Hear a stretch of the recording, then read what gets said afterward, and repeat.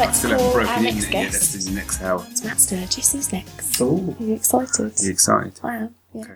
I feel a bit bad though because he sent me a comic to read before this because he was like, "Oh, it's a fairly new thing that I've done. Do you want to read it?" And it wouldn't load properly on my laptop. Is this so before I've read. Norseman? Yeah, I've read like 50 pages. No, I got over 100, didn't I? Yeah. Yeah, like 100 pages. No, I've started because I've obviously been otherwise engaged, but I've read a fair chunk. It's good stuff.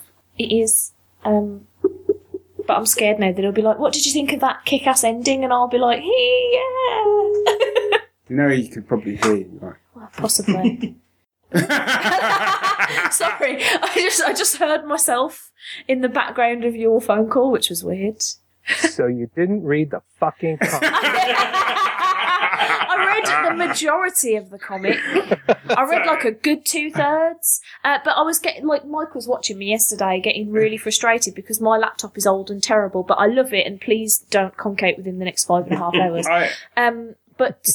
Yeah, it was taking it was loading all the art and it was loading all the boxes where words should be. And then it was taking about a good, like, 4 or 5 minutes to put those words in there. Right. And I was just like, oh.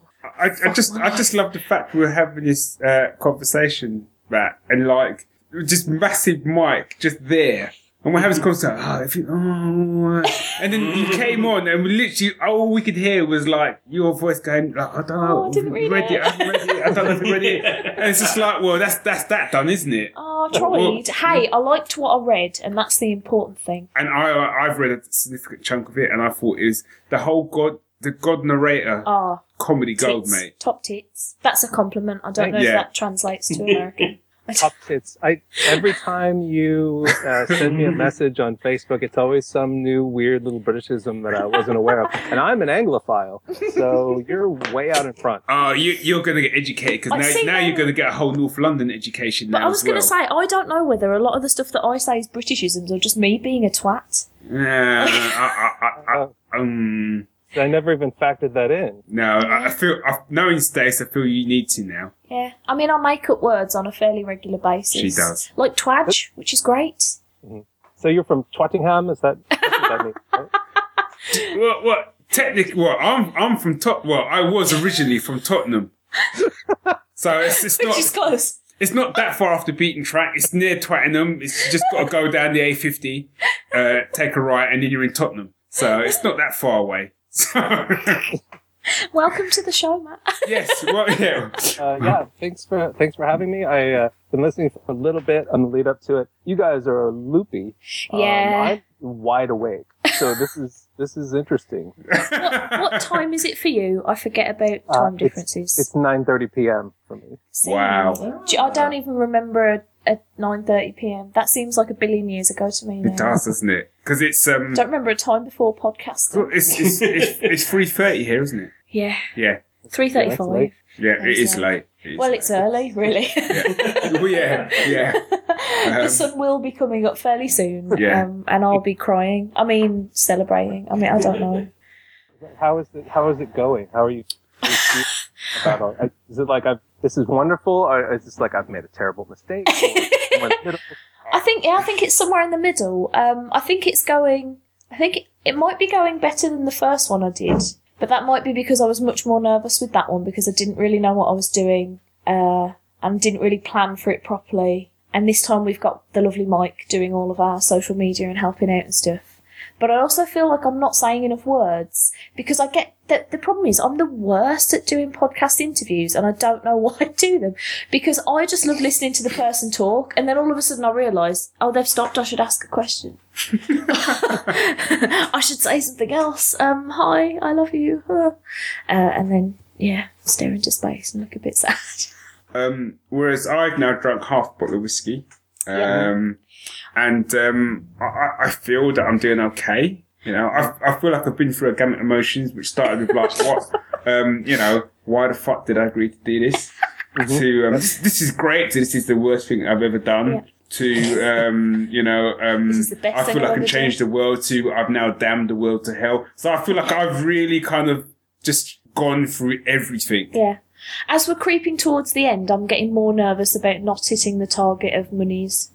That's not my major concern, because I'm like, oh no, what if we've done all this and I set the bar too high and then I get sad and disappointed? Yeah, because I mean, because at the end of the day, it's kind of like we're doing this thing, but actually, it's part of the reason why I agreed to sort of do it with sort of Stace. Is it's for a really good cause, and we want to raise a shed load of money for it. Man. That's the main reason we're doing it. keep my target in its stupid face. Yeah, and we want to hit the target if we can, but we still got 6 hours. We'll see how we go.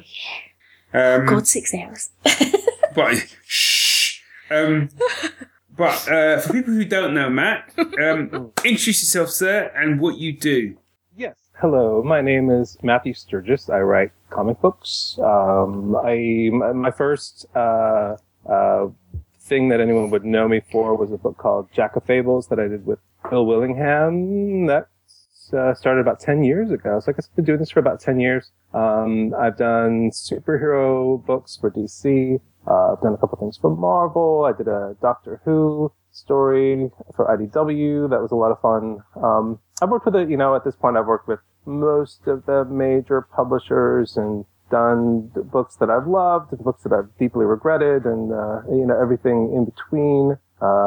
One or two things I wish didn't have my name on them. One or two things that I wish my name was bigger on. It evens out in the end. And right now it's, I've got some really exciting things happening, and I've got The Four Norsemen of the Apocalypse, which is a book that just came out. That unfortunately it has no. It sank like a fucking stone. I guess the best way to put it. Like did it? Nothing. Zero.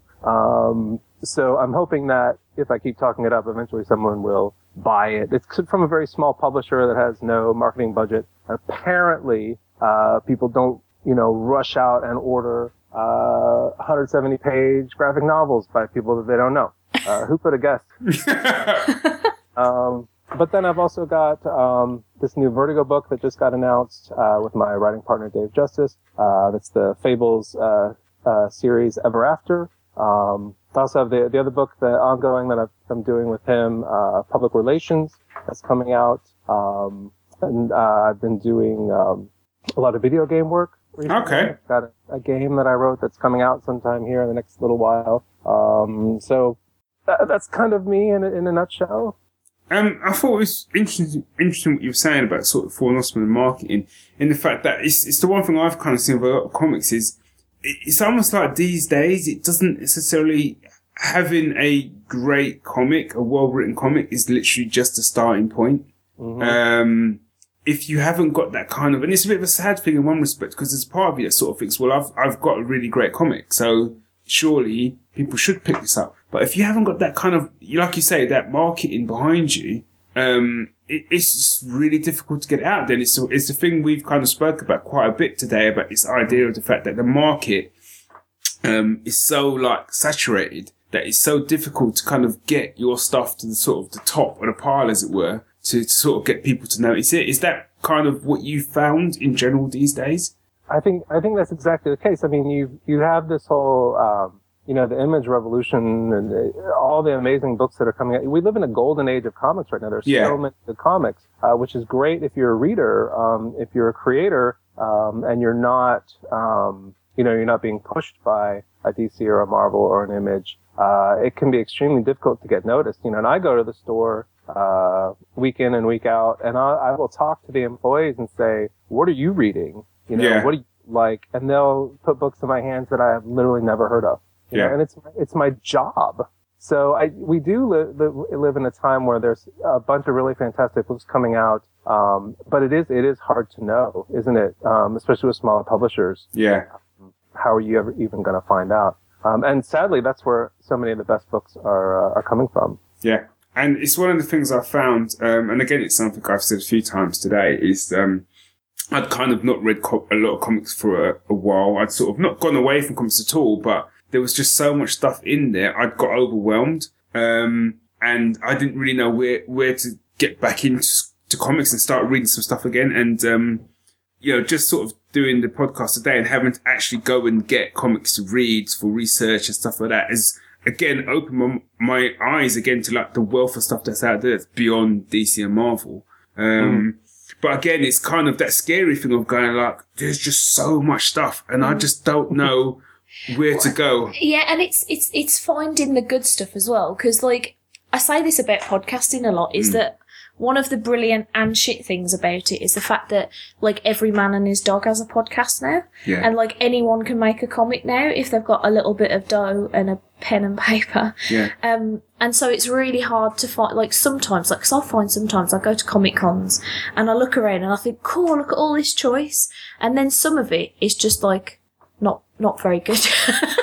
And it's sometimes it's hard to find the gems in amongst, you know, because there's so much out there and not all of it is going to appeal to you. It's finding the stuff that's like, you know, on your wavelength, but like you say, that's not like necessarily getting the push that like Marvel and DC and Image and stuff might give something. Yeah, and I think you touched on something interesting too there, which is the same thing that, you know, when the internet was new, that was the similar complaint that there's no gatekeepers, so anyone can put any piece of shit, and it has the same availability as anything else, right? Like the internet is completely democratic in that way. And so I think that, you know, there is some truth to that. You know, I know that experience. Like, you go to a con, you're looking around, you're talking to someone at their table, and you're like, oh, you're a nice guy, sure, I'll buy your comic. And then you go back to your hotel and you're like, wow, this is just unintelligible garbage.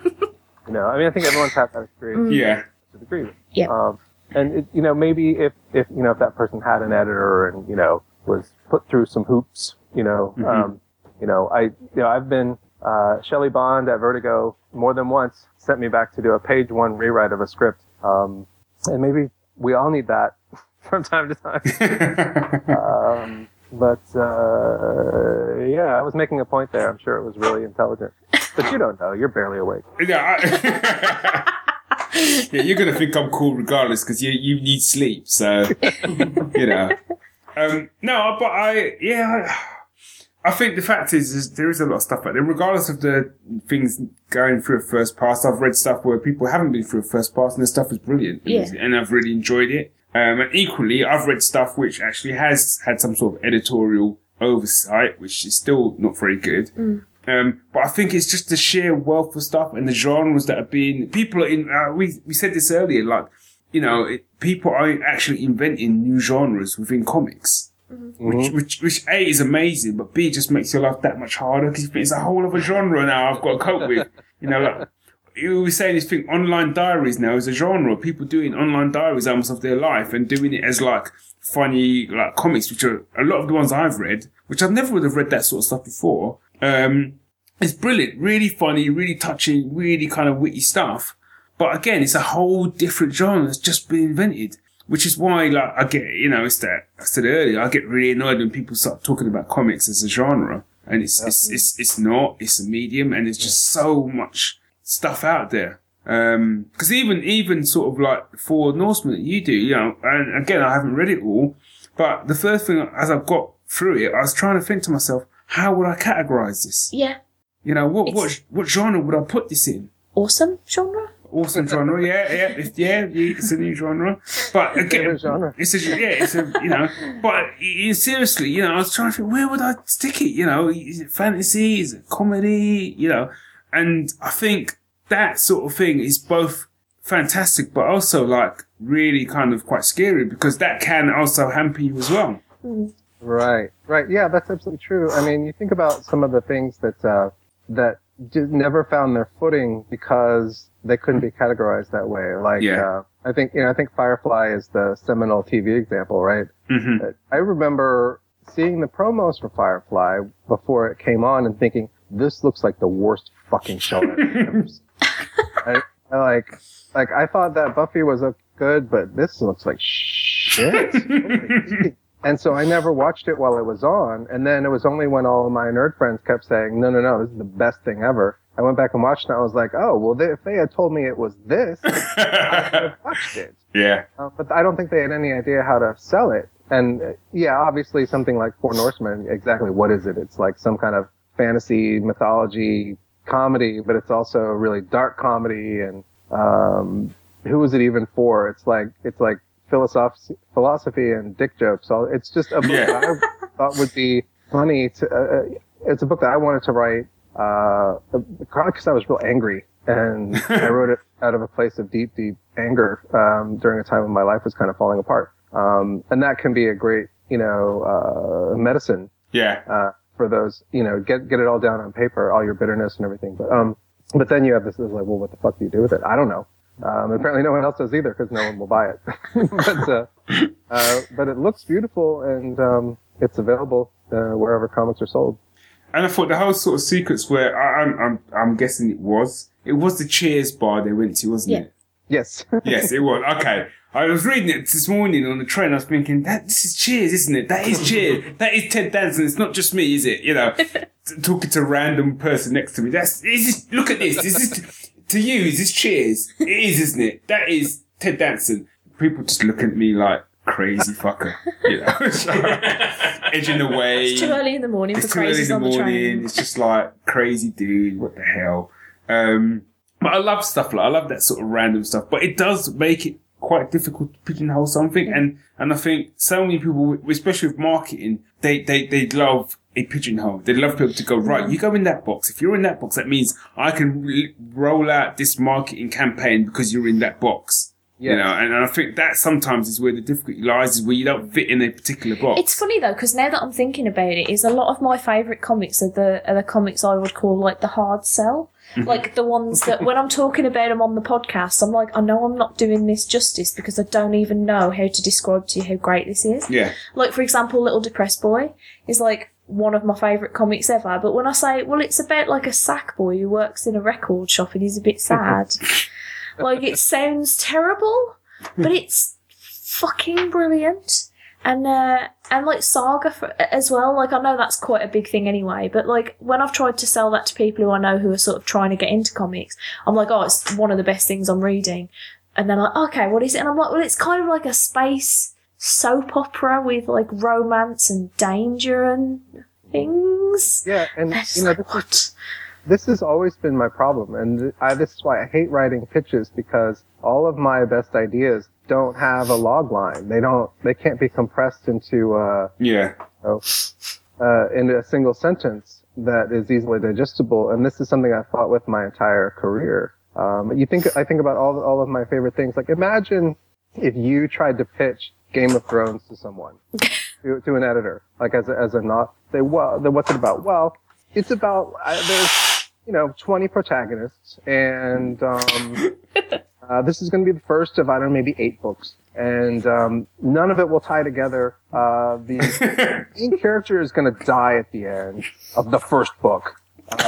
What else? And you can just go on and on and on. And no sane person will buy that book, Yeah. But someone did, and then it really hit. But that's all of my favorite stuff. So, I wonder sometimes if that has held me back in my career. If I could just come up with some idea, like Phil Willingham did with Fables, where it's like fairy tale characters in the modern world. That's all you have to say. And then everyone goes, oh, I know what that is. I can tell what that means to me. And then you write that, and it's what people were expecting. Boom, you've got $1 million. Yeah, yeah. And it's so much of it is that, and we don't like it, but so much of it comes down to that little pitch, that little way of like, promoting it. And I remember with Game of Thrones, it's kind of like, I haven't read a single Game of Thrones book. Mm-hmm. But I got invited along to see the first episode of it. They did a little premiere thing of it, and Sean Bean was there, who played Ned Stark, and the guy who played the King was there, and whatever. And I went along to it and watched it. I thought, this is great. I thought I really enjoyed it, And then someone was telling me about the book, and they were saying, like, I think the book, each chapter focuses on a different character. And it's from their perspective, and everything else that you said is literally, and I say this as someone who's pitched to publishers as a novelist, they would say you break every fucking rule of writing novels. You're switching your character perspectives, all the rest of it, you're killing off your main hero. No, I'm not interested. And what someone told me once was like, it's fine to break the rule. The minute someone breaks the rules and is successful, suddenly that then becomes the new set of rules. And so now you'll find many books where you've got many multiple character perspectives, because Game of Thrones have done it and it's become really successful, and suddenly now all the publishers, that's what they're looking for, But you've almost kind of got, it's a really difficult thing, because you've got to kind of get ahead of the game. to break the mold, to say, I'm going to do things my way. But the first thing everyone then says to you is like, no, don't do it your way. You do it our way, which is these set of rules. Otherwise, we won't publish you. So it's a real kind of weird setup. And the thing with Game of Thrones that annoys me is like, a lot of people seem to think Game of Thrones isn't fantasy for some strange reason. Oh, it is though. You know, oh no, it's like Sopranos. No, it's not. It's still fantasy. It's a great show, but it is There's fucking dragons fantasy. in it. There's a dragon. Right? There's a dragon, there's dudes with swords, and yes, there's lots of Machiavellian manoeuvring and stuff, and that's all lovely, but it is still fantasy. It's just good fantasy. That's the only difference. Sorry? I don't like it. Don't you? No. I watched 2 episodes and I thought they were pretty pants, so I gave up on it. You know, I get that. I mean, don't get me wrong. I mean, I watched 10 episodes. I watched one season back to back Game of Thrones, and I was like, that was the bleakest day I've ever spent. Do you know, yeah, there are some shows that I found, like, because I got into Dexter a bit later than, I think Series 4 had just finished when I started watching Series 1, so I was like, oh, I'll binge watch this and get ready for Series 5. You can't binge watch Dexter. You want to kill yourself? Well, to be fair, Dexter will probably do it for you. Well, in yeah. a much cleaner fashion too. Yeah. I mean, I love Dexter, but I couldn't, like, watch more than maybe 2 episodes a night, tops, because I'd just come out of it feeling, like, utterly deflated. Like, what is life? What was I saying? I've lost my point. I don't know. I don't know. I'll change tack because we've gone onto TV and we've been kind of doing a journey through geek culture anyway, just these 24 hours. So, do you watch a lot of TV, Matt? I just want to go back one quick second. Yeah, go for it. So, pants is bad. Yeah, it means, like, dirty underpants. Okay, Yes. So, top tits is good. Pants. Top tits is good. Pants is bad. Yeah. Bollocks is bad. Dog's bollocks is good. Yeah. No. Yeah, dog's bollocks is good. Yeah, dog bollocks is good, but you can use bollocks in a good term. No, you can't. Okay, yeah, but you've got to recognise. What you've got to recognise that we come from different parts. You can't, of the Matt. UK. Don't Yes, listen you to him. can. He's drunk on cheese. You can't. No, because you go. I don't know. She's probably right. That I was now trying to do different scenarios in my mind where I go, yeah, that was the bollocks, and just think, no, you're just right. say the dog's bollocks. No, you're right. You would say and the dog's bee's bollocks. knees, which I find strange, because No. bee's knees are so small. No one and really rubbish. says bee's Like, why knees would that be a anymore. thing? No one really says that anymore. That's transatlantic. We can say that. Yeah. I like the fact there's an episode of Adventure Time that always makes me titter when Ice King's rambling about a party that people are having that he's not at, and he goes, oh, you think your party's the bee's knees? Well, your party's the knees of nothing. And it always makes me laugh.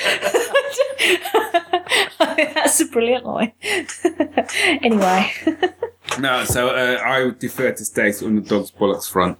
Yeah. And bollocks, I yeah. am But yeah, correct. I will go with bollocks is bad, dog bollocks is good. I'm really sorry to interrupt, but we've had a huge donation. Have we? Holy crap. Sorry, somebody's just donated $100 and it's Brian. It's Brian again. Brian's the guy who paid for the Mixler account and my microphone. Thanks, Brian. Oh, Brian! Oh, Are you wow. made of money, Brian? We've just had a massive donation. We won't say how much. We don't want to I embarrass think I him. already No, just did. But we've But just had a oops. massive donation from Brian. So thanks, Thanks, Brian. Brian. Thank you, Brian. Jeez. Wow. Sorry. What were you saying Back to about dog's bollocks. bollocks and pants? Yeah. I like to stay current. You know, like I said, I am a big Anglophile, and I am always trying to get stay current on what's going on in the UK. And there was like, I always wanted to be English when I was. No, really, because when I was 11, this was like, I'm in 7th grade. I have no friends. I'm the big nerd, and I discovered Doctor Who. Yeah. And I'm like, well, this is it. This is everything that I could ever want. This is Tom Baker era. Oh, yeah. And so I for some reason I had in my little 11-year-old mind, like if I went to England, then that is a place where I would be understood. Like people who make this, well, these are my people. Always been some kind of slightly lingering sense of that. Of that. And so I always have been kind of fascinated by English popular culture, and I have gravitated to that sort of thing. So it's always very fascinating to me. So, do you watch a lot of British TV shows then? I watch the things that I hear about that I can get my hands on. Some of my favorite things are British shows, and I'm constantly pushing on people like, obviously The Office. Gavin and Stacey is one of my favorite things. Oh, yeah. I just pushed that on my wife recently. What else? Now I'm drawing a blank because you asked me. We've got a lot of that today. I mean, a lot of the old things, like that made it across, back in the olden times, like Red Dwarf and Yeah. I mean, Monty Python and all that stuff. More recently, what was I just watching? I was just watching something really good. Name all of the shows. Have you watched Luther? Oh yes, Luther. That was one I was just thinking of. That's a fantastic show, and Yeah.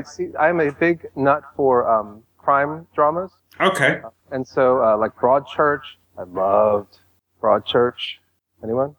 I've not seen that. I was just sorry. I went a bit quiet because I was just trying to think of. There was I can't remember how many episodes it was. It might have only been like 3 or 4, but there was a series that was like a cop drama comedy, like it was a proper like parody of cop drama. And I think it was called A Touch of Cloth. Yes, it I was. don't know if you've seen that, No, but it that's was. It well was. worth checking. It's so yeah. funny. Touch of Cloth. Yeah, it is. That is funny. Oh god, I was Yeah, dying. it's the main guy in it is John Hannah. Yeah. As the actor anyway. Yeah, and it's effectively a piss take of just crime dramas. Yeah. UK crime dramas specifically. So do you remember a show called The Naked Gun? Mm-hmm. With Leslie Nielsen? Yeah. Yeah. It's like a UK version of that. Mm-hmm. And it's great. It is great. fantastic. But I was going to say, talking about sort of crime, do you ever watch a show called Ripper Street? Ripper Street. That sounds familiar. What is that?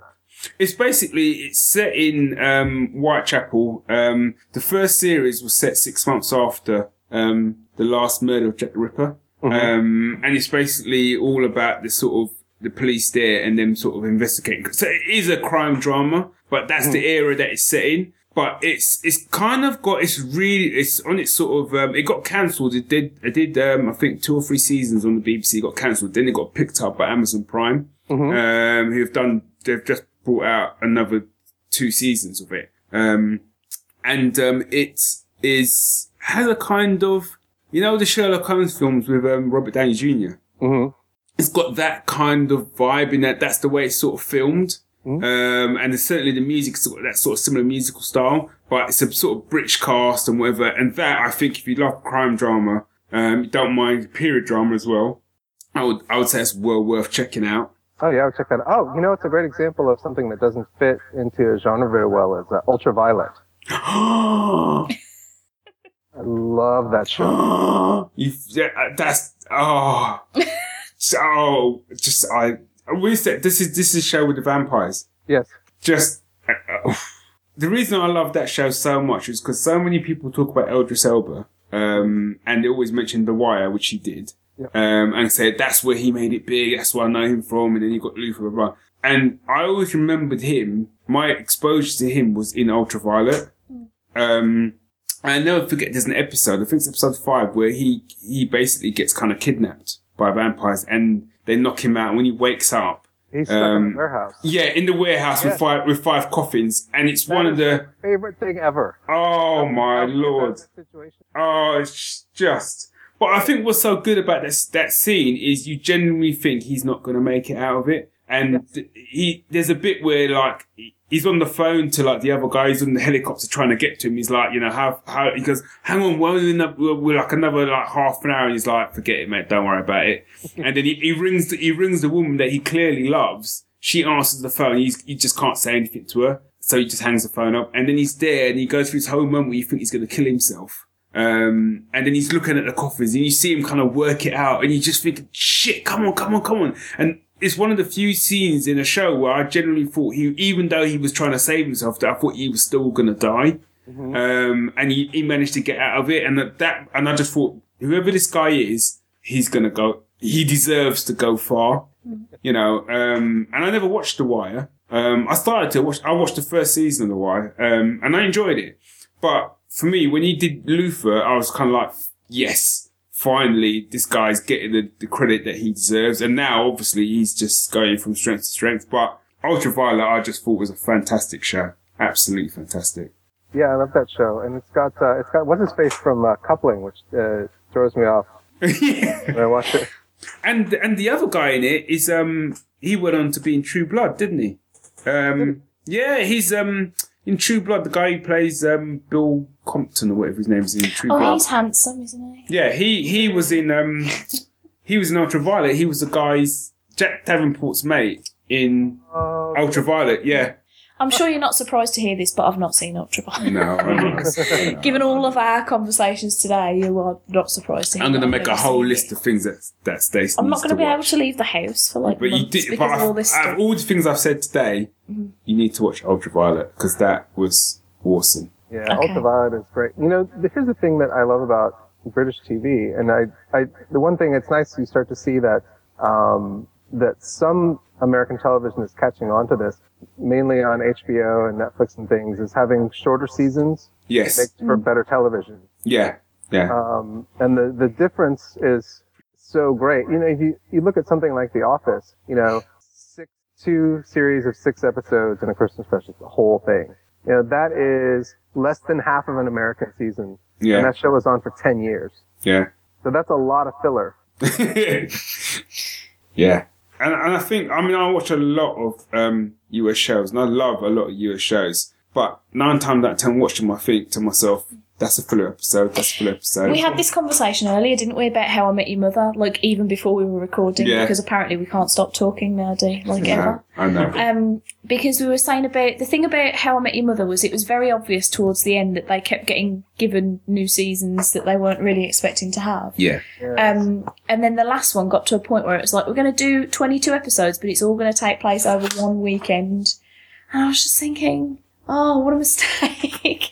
Like, it's just, there's so many episodes that are like, well, you didn't need that, didn't need that, didn't Yeah. need that. Like, it really saddened me because I really love that show. Because it's like Doctor Who, and people sort of going like, you know, oh, can you imagine if Doctor Who was 22 episodes? I was like, no, because it would, then you didn't get so much filler Yeah. that it then just becomes, it dilutes the show. It just becomes supernatural. Ooh. Sorry to say it. Sorry, Dave.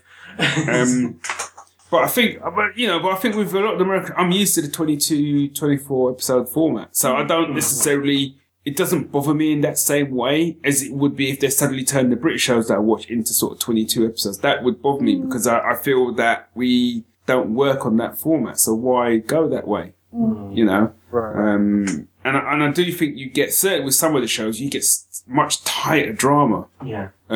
Especially with ones which have an ongoing story through them. Well, yeah, I was going to say that the classic example for me is Being Human. I can't remember which series it was, but most of the series were 6 episodes. Yeah. And then I can't remember if it was series 3 or 4, got 2 extra for no good reason. And so they had an episode where they brought in a zombie that never came back again. Didn't have anything to do with anything else. And another one where they brought in another ghost who was only there for that day. And then Right. she was gone, and that was the end of that. And I was like, oh, they were literally filler. Yeah. Like, you did nothing with that to enhance the actual overall story. You were just like, woohoo, 2 more episodes. Shit, what do we do? And I think it was different when I was a kid growing up in the 80s. It was different because TV then was very, you didn't get an ongoing story. Except in the soaps. When you watched the A-Team and stuff, it was just an episode of the A-Team. You didn't, there was no, if you could, every so often with shows back then, you would have a 2-part and you would lose your fucking mind. You saw a 2 bikini, you were like, what?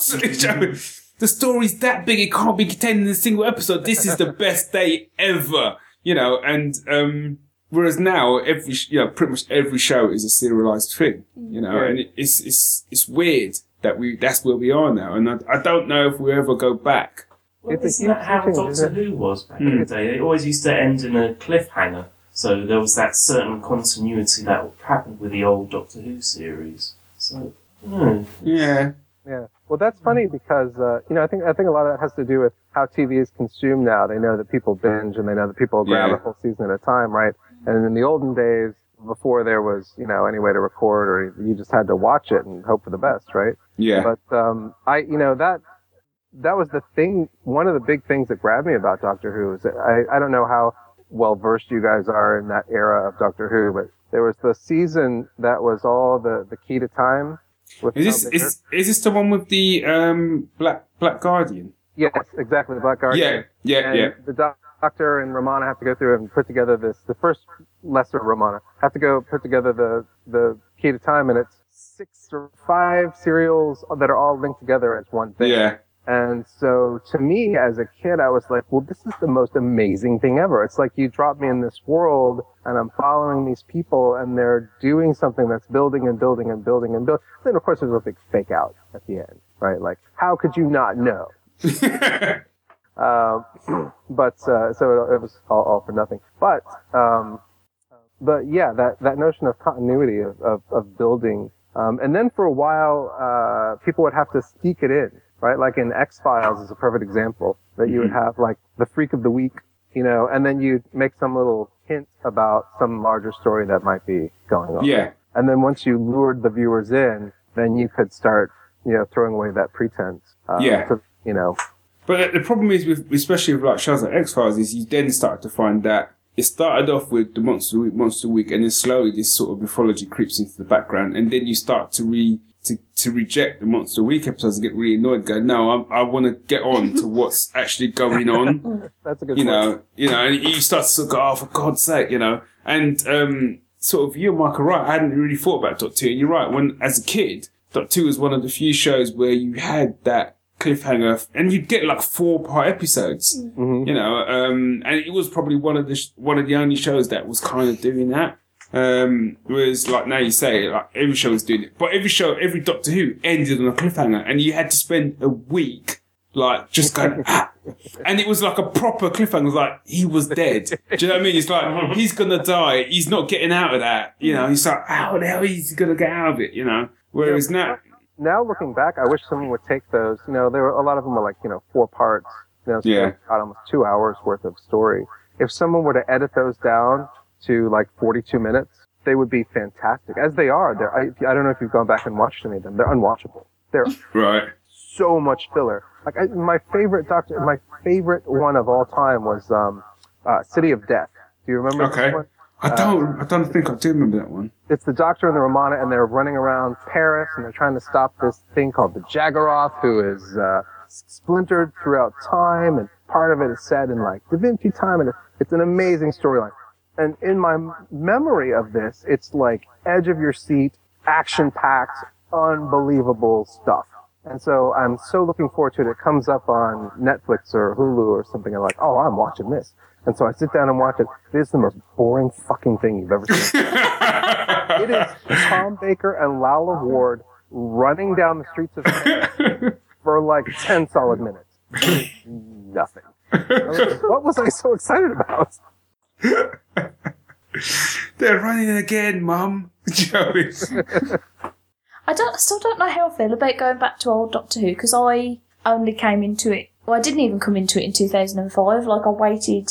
I saw series 3 first, then 1 and 2, and then started watching 4 as it was on. Because that's a sensible way to watch a series of something. And so I don't know how I feel about it, because people that know me know that I'm a bit finicky about special effects and stuff. Oh. But in the sense that it's weird, it's in the sense that I either want it to be like something's made out of like a sock and some tinfoil, yes, or I want it to be the best CGI I've ever seen. I can't handle anywhere in between that. Yeah. Like, I can't handle mediocre CGI or like a good-looking, almost cosplay kind of. Well, I can guarantee you won't get CGI in the old school Doctor Who for a start. So take that right off the table to begin with. I'm just a bit scared because I don't want to watch it and be constantly picking holes in like how shit the Cybermen look or something. I think for me, like one of the I kind of say if you watch one Doctor Who that you could watch, for me it's I think it's Destiny of the Daleks. I think that's what it's called. Which is the one with they send the Time Lords send Tom Baker back in time. Is it Destiny? Is it Destiny or Genesis? Genesis of the Daleks. Yeah. They send like, Tom. do I have the right? Yeah. Oh man. So they're basically Time Lords send the Doctor back in time to effectively fuck over the Daleks before they can get powerful. I'm paraphrasing, obviously. Right. It's a bit more clever. Like killing Hitler as a baby time. Yeah. No, that is it is literally that. And there's a whole sequence where they kind of rig this chamber to explode. I think that's what it is. And the Doctor's got 2 wires, and effectively, if he touches the wires, it will destroy the sort of gestation chamber, which messes it up, and effectively, it will destroy. Done. No more Daleks. And he has this conversation with his companions about whether or not he has the right to do it, and it's still one of the best Doctor Who sequences. As a kid, it made me sit up and take notice. And I wasn't really into that kind of drama-y side of it. I sort of run around, shoot things. But that sequence, I was like, wow. You know, because it's like... It really is a seminal moment, because I think, like, what you were saying, it's because it's an ethical dilemma that you can understand, that really puts you in this ethical dilemma, like, oh, like, you really don't have the right to change history. Like, you know, it felt like it was actually saying something instead of just running around a quarry, you know, pretending to shoot people. Mm-hmm. Yeah. And it was almost like, even though the companions were there, the conversation was more with himself. It was like, you know, do I have the right to do this? And, you know, what if you knew such and such? I don't know if he used Hitler as an example, but he had this whole conversation, and it was brilliant. And he had these wires. It was almost like if he sneezed, they would touch by accident. Do you know what I mean? And I thought, I won't spoil the solution, but his solution, you kind of thought, okay, but there's still that part of you who said, like, oh, fucking hell, you should have just done it. Because you would have saved yourself so much hassle, you know? And also I think Davros is him and the Master, I think are fantastic villains. Davros, I think, is a great villain. Some of the conversations him and Tom Baker used to have, quite rational conversations as 2 scientists, I thought were brilliant. But a lot of the other ones, like Cybermen and stuff, you could do one. Yeah. You know. Tom Baker, top tits. Yeah. Hey. Yay. I feel like if I watched some older Doctor Who stuff, that Tom Baker would be quite high on my list of doctors what I like. Yeah, he's so charming. You know, you could just watch him just say He's got that big toothy grin. And the hat as well. It kind of rocked a bit of an Indiana Jones vibe for me.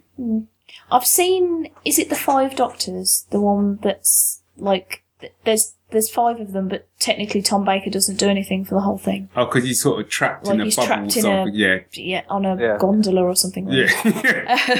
He wouldn't do it.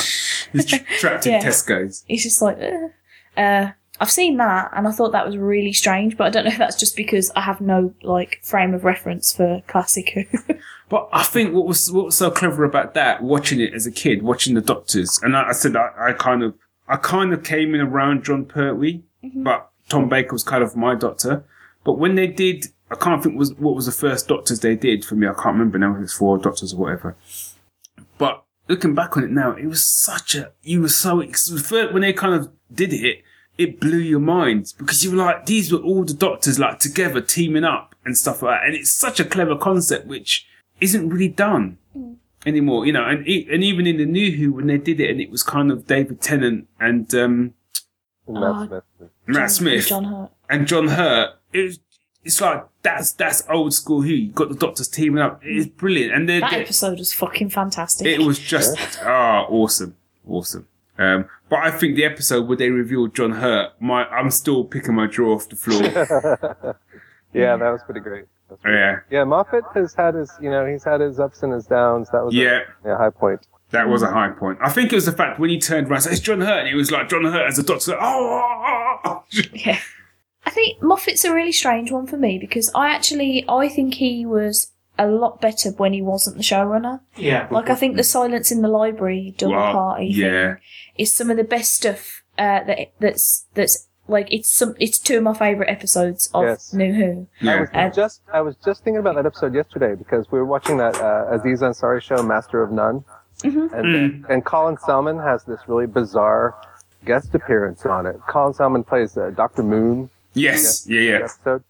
And it's so weird. But I was just thinking about how much I love those 2 episodes, and the whole business with River Song is just the most ingenious Doctor Who clever bit of writing that you could ever do. And then, of course, he ran it into the ground later. That episode with him and David Tennant and Alex Kingston had that amazing chemistry. It was just so perfect. It was so, like, for a lifelong Doctor Who fan to see that episode, it was just like a consummation of everything that I loved about Doctor Who in one perfectly written episode. Yeah, I totally agree with you. I think Blink is also a really fantastic hour of Doctor Who. Yeah. Scared the shit out of me. And I think the problem is you kind of said it, Matt. It's like he did Science and Library. That 2-part was just fantastic, and I loved River Song, and then ran her into the ground. But then, by the end of her run, I hated her. I was like, get off my telly. Blink, I was just like, the Weeping Angels, I thought, these are the scariest fuckers ever. Mm-hmm. And then, like, he just kept bringing them back. And I'm like, no, they were just good. In that story, they worked. And just keep bringing them back all the time. Although, to be fair, when they brought them back in the sort of 2-part with Matt Smith, I thought that's actually quite a good one. Well, it was the bit where Amy's in the room with the one on the TV that I was like, oh shit. Yeah. Shit just got real. But when they came back again, and then it was like the Statue of Liberty, I was like, oh, come on. I got really pissed off with that episode. I've told people this a lot, but that episode aired, I believe it was on my birthday, so I missed it as it was happening because I was having a party, right? As you do. And I came home from said party a little bit tiddly. I thought, I'll check Facebook, see if anybody's like wished me a happy birthday or whatever. And the first thing I see on Facebook is a screenshot of Rory and and Amy jumping off the roof, and then a screenshot of like her crying with the angel behind her, and then a screenshot of their graves, and then a screenshot immediately after that of the Statue of Liberty as a weeping angel. Just pretty much. And I was just like, fantastic. Thank you, random person who's now getting out of my Facebook life. Now live on the infamy. Yeah. I was just like, come on now. You couldn't have just posted Core. That was a good episode. I know. The joy of spoilers in social media. Yeah. It's difficult because I understand the passion behind wanting to be like, oh my god, did you see this? Because the instant I finish watching like Flash, for example, I want to talk to everybody I know that watches Flash about how great Flash is. Mm-hmm. But I'm careful about how I do it because I want other people to see the episode and be as I was when I saw it. I'm not going to go off on one about spoilers again because I'll get on my soapbox.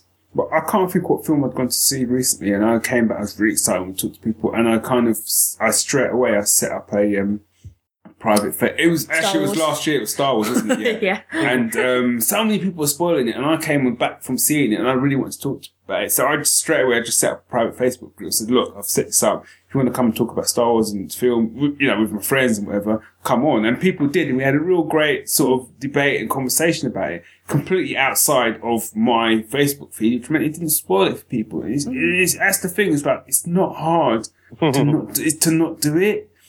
Just what is the cutoff for spoilers? Like, at some point, we can all say now that Darth Vader is Luke Skywalker's father, obviously. Yeah. I think we're all good there.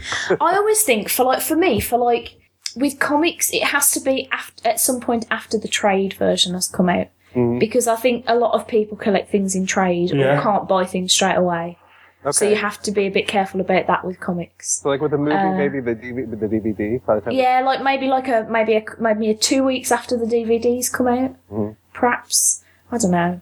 I mean, the thing is though, like you can talk online about things without spoiling them at all. Yeah. I mean, I spoil things in the podcast, but I think like if you're seeking out pop culture podcasts where people review things, you're probably going to happen across spoilers, and I think. I always say I'm going to spoil something before I do it, but I don't think I need to really, because you've come to listen to me review a lot of stuff. Yeah. But when it's just like scrolling down your Facebook feed, or when like websites have the fucking headline of an article as can't believe X has died, and you're like, oh, fuck you, IGN. No, that's the thing that I just don't get with like media sites. I say something that's a site that that's your headline. Your headline is actually the spoiler, and it's kind of like there's nothing I can do to avoid it, And it's happened. I've unfollowed like big sites now because they've spoiled stuff properly. And I've had to unfollow a couple of actors and directors for live tweeting the American showings of TV shows. So like when Hannibal was on, I had to stop following what's his chops? Oh shit, his name is I'm blanking. Brian something singer. I had to unfollow him. There you go. I had to unfollow him on Twitter because he used to live tweet every episode of Hannibal as it was on. And I was like, well, I don't live in the US, so Yeah. I can't watch it yet. Unless you want me to illegally download it. Do you know that in the U.S. that we very often forget that other people even exist? We live most of our lives as if the United States is the only country that matters. I know you've suspected that for a long time, Yeah. and I'm sad to Yeah. say that it's completely true. Yeah, we just don't care. We just don't care. It's very sad. Yeah, we thought that. It's nice to have the confirmation, but we to be fair, we did think that. I thought, okay, it's like that, is it? Right. Yeah, and You would- we're giving you Donald Trump pretty soon, so get ready for Yeah. Yeah, thanks for Thumbs that. up. I'll tell you what, if I actually watched Downton Abbey, I would have spoiled the fuck out of it for certain people who it spoiled my life. I'd go, yeah, this happens in Downton Abbey, bitches, now deal with that. But I don't watch Downton. I never watched Downton Abbey. Never No, I've got saw it no anymore. interest in Downton So- Abbey. But it's like this season of Game of Thrones was the first season I actually watched live, like pretty much live. Whereas the previous seasons I got the box set and watched it all, not in almost one go type thing. Sure. And weirdly, this was the season where like I got more stuff spoiled. I don't know how that happened, but it was like you're talking about like how long do you leave things? Well, certainly not the next fucking day. Yeah, I'm so glad that I don't watch Game of Thrones and that I stopped watching Walking Dead. Right. Because those two shows seem to be the ones that people cannot control themselves about not going, oh, blah, this happened. Yeah. It's absolutely true. Yeah, it's very frustrating. And then there's that whole thing where you're like, well, I didn't see it last night, so I can't even look at the fucking internet until I Yeah. get a chance to be with this thing. Yeah. Yeah, which is what was happening with Game of Thrones. Is like Mondays I couldn't go online, just couldn't do it. And what I think the funny one, not necessarily funny, funny, more like for fuck's sake, is people would on Twitter people would put spoiler and then put like asterisks either side and then put the spoiler. It's like it's Twitter, dude. By the time I've seen spoiler, I've already seen what you fucking written. So here's the thing. Don't do it. Yeah. I love how you say Twitter. Twitter. Twitter. Twitter. Yeah. Twitter. It's like Kate Nash. There's a song by Kate Nash that I always love because my accent's not great, but she's got like an almost hilariously Cockney accent, hasn't she? And when she sings, there's one line where she says something about, he says I must eat so many lemons because I am so bitter. It always cracks me up, and I don't know why. I just enjoy it. Cheers, Brummy girl. Yeah. All right, so before I go, Yes. I have, Brits, in direct contact. Stacey and I, we were talking about Philomena Kunk, and I had to illegally download the Kunk on Shakespeare because there was no way to watch it here. The conch. Philomena Kunk. Philomena Kunk. Barry's looking at me like he doesn't know what that is. Do you watch Charlie Brooker's Screen Wife? Oh yeah, I do. Oh yes, Philomena Kunk? that girl kind of just Fucking comes on and love just. her. She's got her own show now or something. I've got to admit, I'm quite the fan of Barry Shitpeas, but Right. Yeah. So my imagine if question your name was is, Shitpeas. I'm a big fan of that. Right. I was a big fan of Catherine Tate's show. Like, what in British comedy right now would I not be aware of? Do you know we were talking about this earlier, weren't we? About how there's slim pickings at the moment for British comedy. We were. There's like My nothing. husband would be a really great person to ask, but he's gallivanting in a field, so. Yeah, nothing's really springing to mind. I'm a really big fan of. It's just finished over here actually, so I don't know if you'd be able to get it over there. But Stuart Lee's Comedy Vehicle, which is mostly just him doing like stand up, but it's hella weird. Right. Like there's one episode where he does a whole bit about a guy eating a poppadom and spends a good like 5 or 6 minutes going. And I was dying, and then occasionally he'll stop and he'll be like, "Are you sure you don't want to have some chutney with that? It sounds a bit dry." And he's like, "No, I'm fine, thanks." And me and Rich were like proper like laughing like we couldn't even control ourselves. Barry's looking at me like I'm mental. I am. It's really funny. It's funny when Stuart Lee does it because he's funny. Right. I'm not funny. Clearly, he brings the comedy to eat a poppadom then. Honestly, if you saw it, I'm going to show it to you the instant we finish this when you're all Okay. delirious and you might find it funny. That's going to be a short window. Yeah, I'm All right. sorry. Well, that's a lead. Yeah.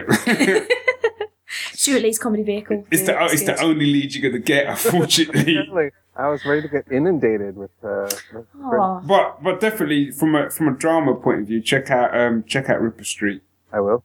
Oh, and do find A Touch of Cloth if you can, because that's really funny. Yes, that is funny. Really funny. There are a lot of jokes about. I don't know if this is a thing that translates to America, but like touching cloth is a reference to like being so desperate for a poo that it's almost coming out and touching your undercrackers. Is it? Yeah, did you not know that? That's why there's loads of No, jokes but- about like touching cloth with him. Yeah, but there's also the TV show A Touch of Frost. Yeah, I think that's the joke. I think that's why his name is Cloth, though, because it's Touch of Cloth, like Right. Okay. doing a shit. Right. Those are the kind of level of jokes you can expect from Touch of Cloth. It's great. Fair enough. Sometimes, you'll be watching something very British, and I'm sure you get this too, and you're watching something American, you're like, was I supposed to get that? Was I missing something? And then watching Gavin and Stacey was frustrating because James Corden and Ruth Jones would put in things to make fun of the Welsh that weren't even things, So there's one where this guy introduces himself, he's a Welsh guy, and he's like, oh, my name is Owain Jones, and before you ask, no, I don't. And I remember watching that going, what the fuck is he talking about? Is that a joke? Is that something that I'm supposed to make sense? But I don't think it actually means anything. I think it's just something they did to take the piss, right? Probably. I've never watched Gavin and Stacey. That's another Stacey. That's a famous So you never watched Stacey. it? Yeah. I've watched it. It's funny. I was ranting earlier about It's the very lack of good Staceys Yeah. and things. Yeah. Yeah, it's very sweet and funny, but largely, my wife got me into it, but largely I was watching it for James Corden. I was just going to say, I don't know if I could tolerate it because my tolerance for James Corden is basically like none. Smithy. Oh, Sorry. I need people like I got really cross that he got to be in 2 episodes of Doctor Who and I've not been in any. But, I mean, I know I'm not yeah, an but actor. but you get cross if anyone's in Doctor Who apart from you. So- Only when they're a bit shit, though. Like, I can't get cross that, like, Peter Capaldi's in it 'cause he's amazing. And he's also the Doctor. Well, yeah, and I definitely couldn't be the Doctor. So On that note. Yeah. You could. I don't know if it'll be a very good one. I think we're ready for you as the Doctor. A lady bummy doctor. Shortest regeneration ever. Called it.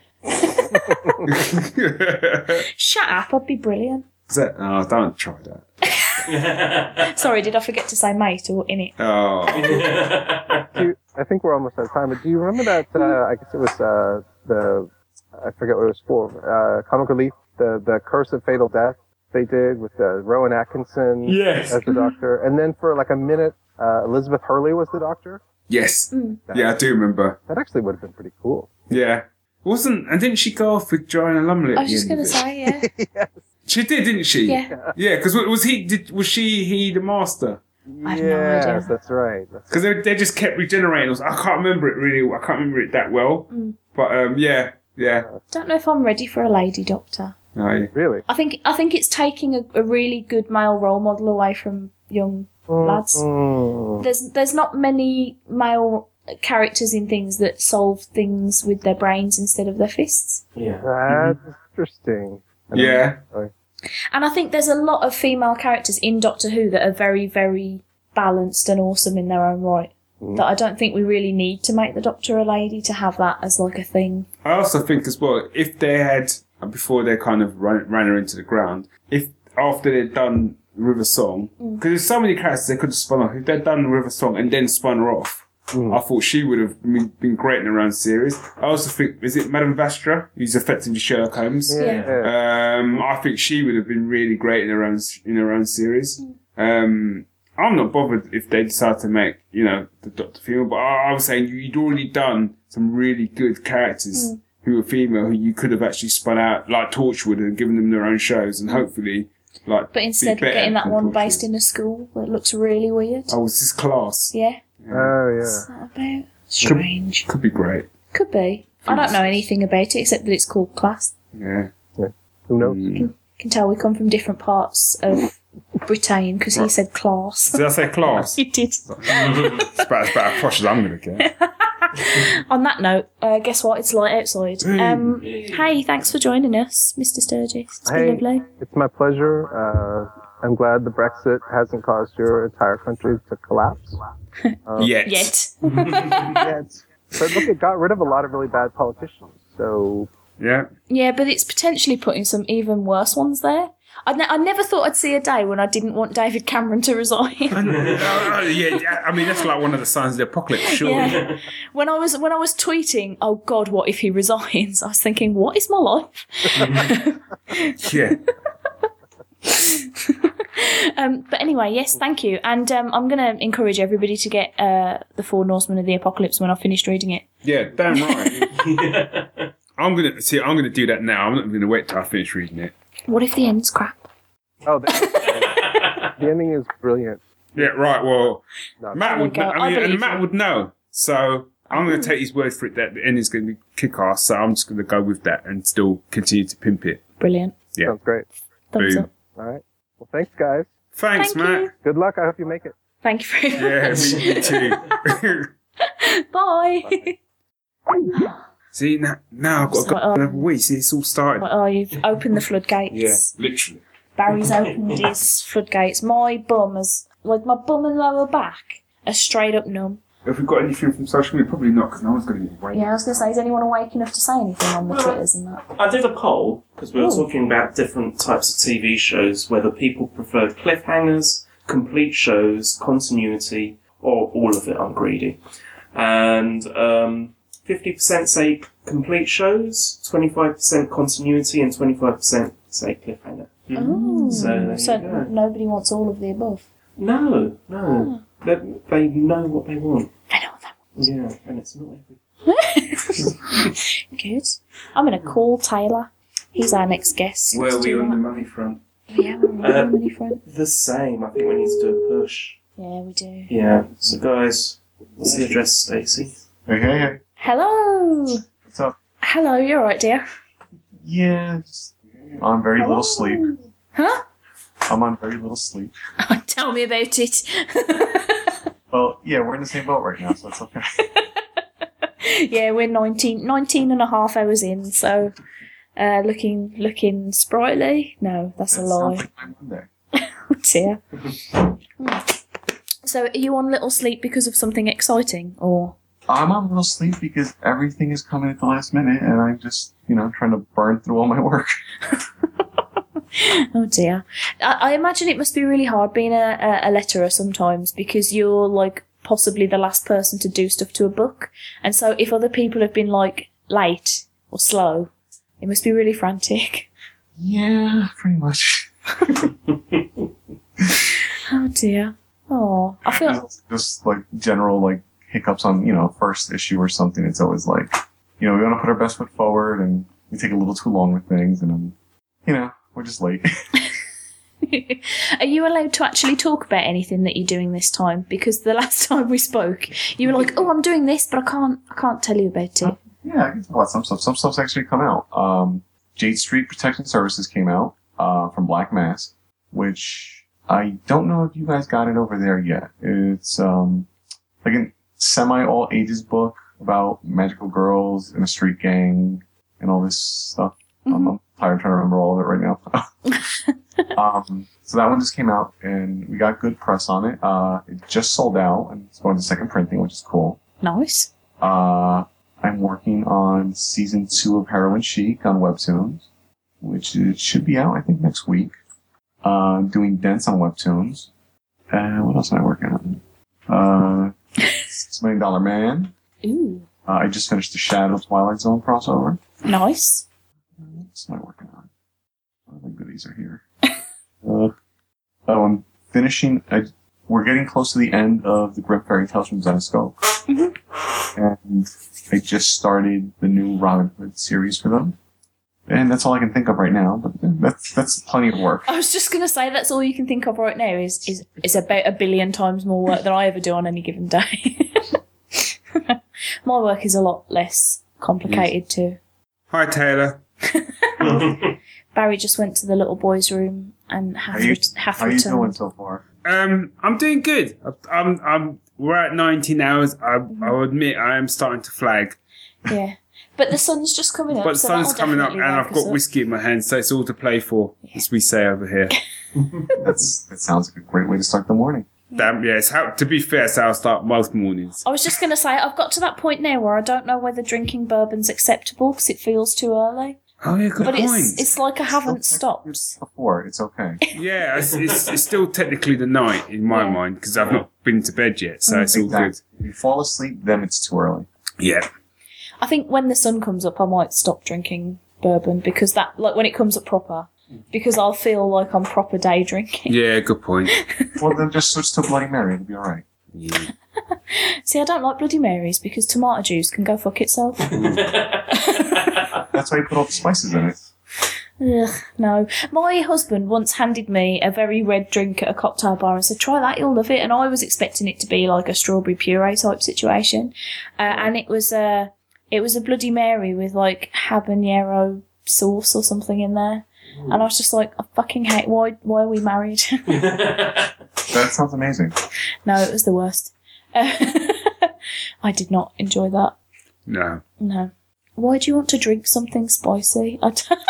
It's a wake-up call. It's like, yeah, my It, system's up. it doesn't seem refreshing. It seems like, my mouth is on fire. I actually do find it refreshing. Like, whenever my wife and I go to get brunch, I always get one. Because it's just packed with ice and celery and stuff. It just feels cold. I'm like, yes.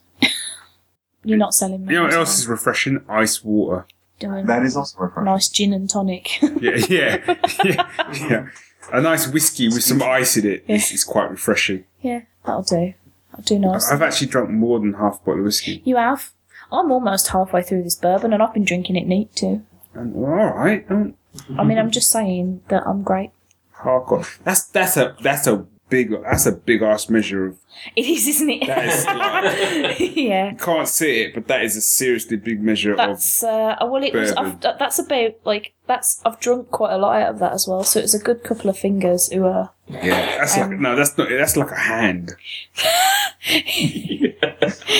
My, Yeah, it's like going in and going, I'll have a hand of whiskey, please.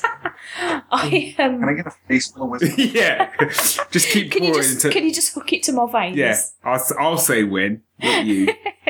Just leave the bottle. Throw away. I've always wanted to do that, and I think that's from like watching too many westerns. I always wanted to walk into a place and go, I'll have a whiskey, and then leave the bottle. But then I know in reality will be leave the bottle and they go, that'll be like £40. Actually, no, you're right, mate. Just the glass is fine. Well, that's the thing. Back in those westerns, it was like, what, $5? Joe. like Western style, I'd love to go into like a saloon and ask for a sarsaparilla, even though I don't know what they are because it sounds sassy. It's a root beer. Yeah. It's what? It's root beer. Oh no, that's ruined it. I No. wanted it to be something like sexy and exotic. You can. No, it's just that. Ruin my illusions now. It can be in your mind. Can I make a cocktail with it? Like put some, I don't know, something snazzy in You there. can. Like an amaretto. could. An amaretto would be nice. Yeah, put gin in it. Just put gin in it and call it a gin sparilla. I had a cocktail the other week. I realised that we should probably talk about Taylor in a minute, but Yes. I had a cocktail. No, I'm fine. It's fine. I had a cocktail the other week because there's a new place that's opened in Birmingham that has like 150 cocktails. And I walked in and I was like, hey, what's your most alcoholic thing? Because I feel like getting drunk. And they said, well, we've got, I can't remember what it's called now. But it was kind of like, you know, a Long Island iced tea that's got like 4 different boozes and then you just show it a bit of Pepsi. Show it. It was like that, except it was 5 different boozes and you just sort of waft some cranberry juice near it. There was essentially nothing else in there. And he was like, there you go, that'll be £7. And I was like, fucking get in. And then he informed me that it was a 2-for-1 and put another one down in front of me. And I was like, oh my God, heaven. It wasn't a good evening. Wasn't it? No, I got drunk really fast. And then I went to see a comedy show, which was David Cross, who's amazing. Right. And I love him.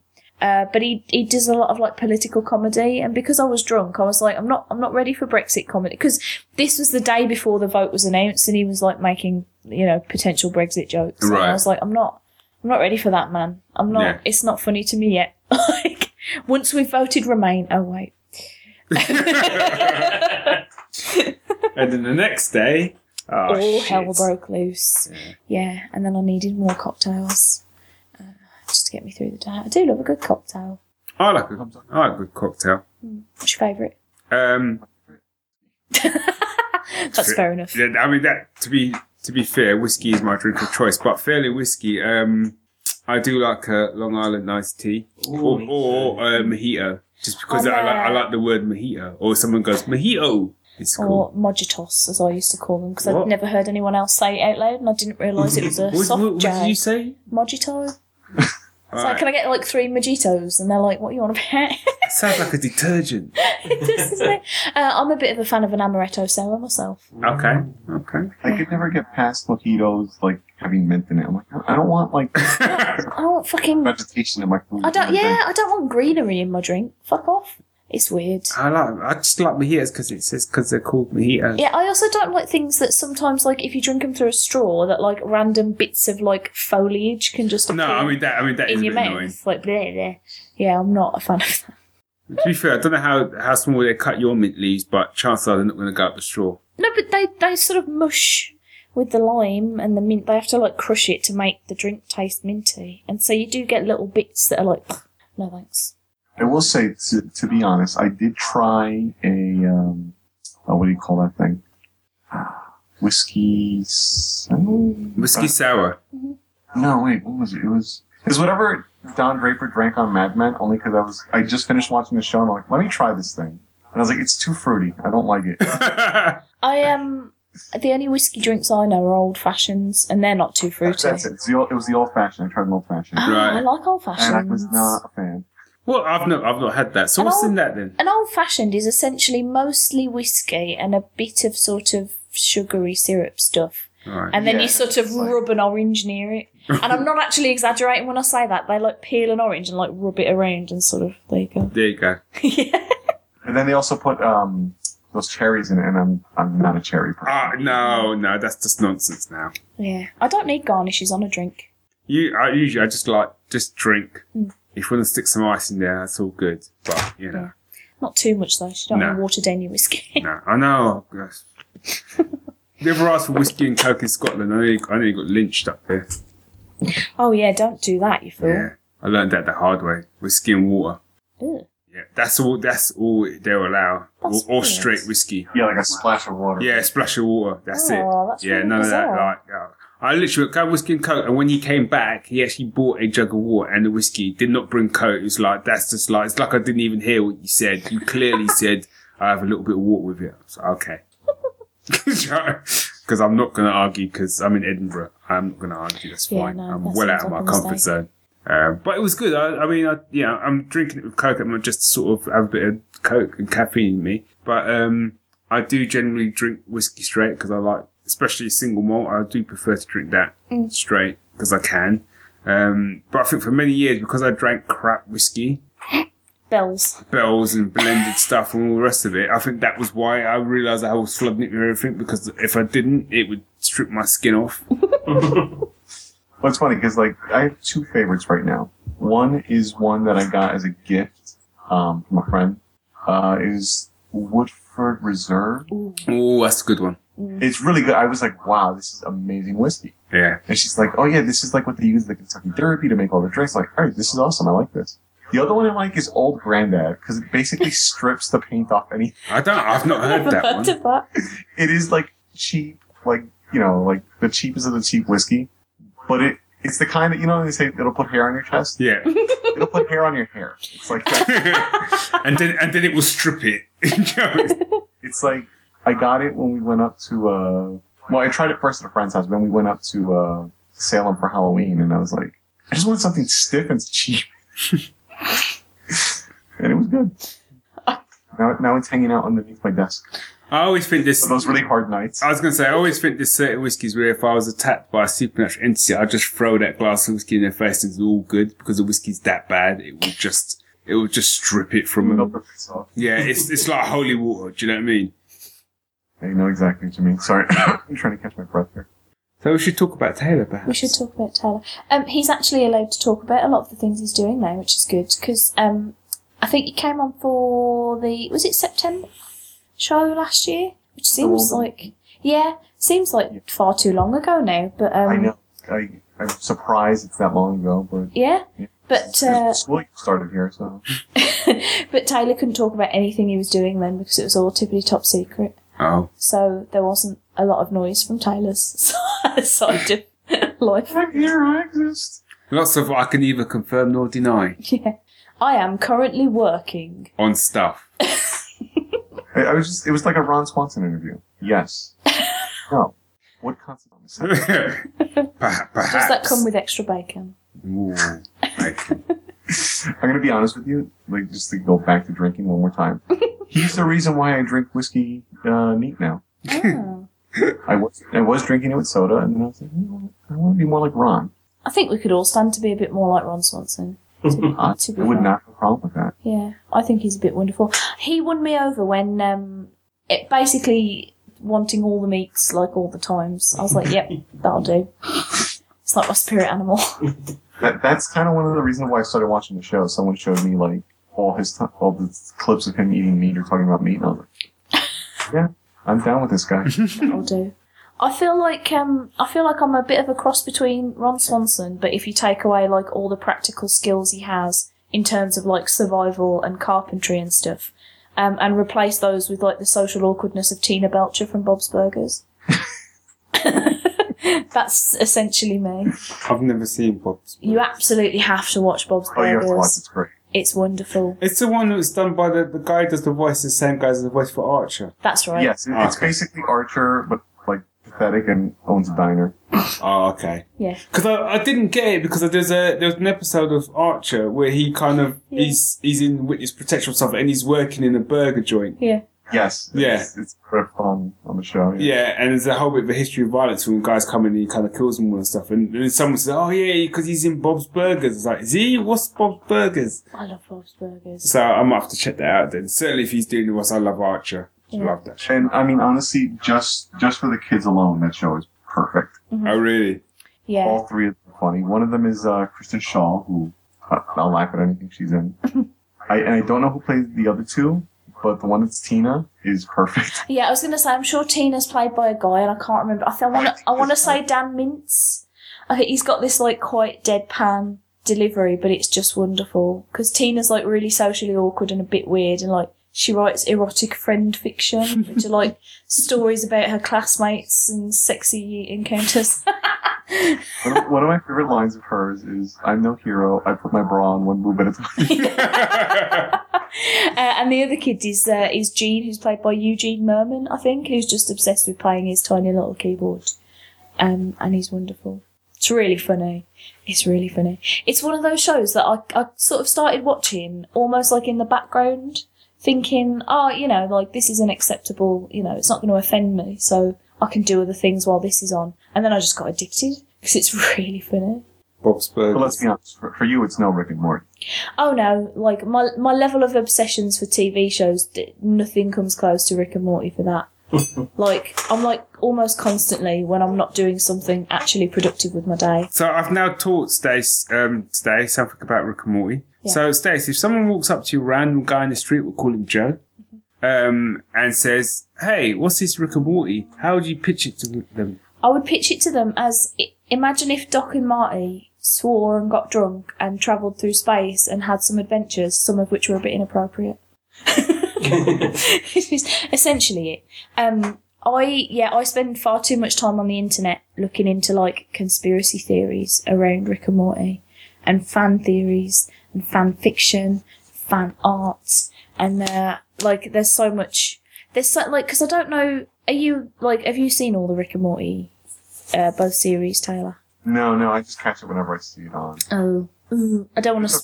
I'm not offended by spoilers. It's fine. Okay, well, there's 2 episodes where there's like a really convincing theory online that it's not the Rick and Morty from our universe that we're following in those, and there's like a really convincing argument for it, and I hate stuff like that because then I have to start questioning everything that I see. I'm like, whoa, what am I looking at? And also it's making me panic that the way series 2 ended, which I definitely won't spoil because it actually made me cry.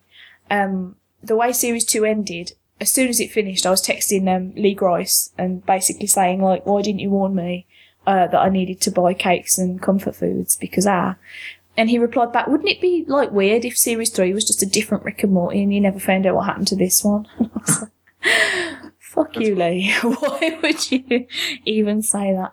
Barry's looking confused again, but it's because there's alternate realities all over the place in Rick and Morty. And I've been drinking for the last 10 hours. There's like infinite Ricks and Mortys. Come on, if you can follow the DC universe, you can follow Rick and Morty. I can't. No, but I follow the can't DC follow the DC Oh, universe. that's well screwed. I read the first issue of Rebirth, which everyone lost their shit over, and I was literally, it's alright. That was my review of it. Yeah, Was me like, too. it's alright. I'll be honest, I loved it. I got to see Wally again. It was full of joy. Batman was smiling. It's like, this is good. I think when I say it was alright, it's not like necessarily this, but I think so much of it, and Dave and I talked about this on our podcast, so much of it was wrapped in a foreknowledge of what had gone before. So a lot of people who really enjoyed it were kind of especially what you've just said, Taylor, like, I saw Wally smile and see Batman smile.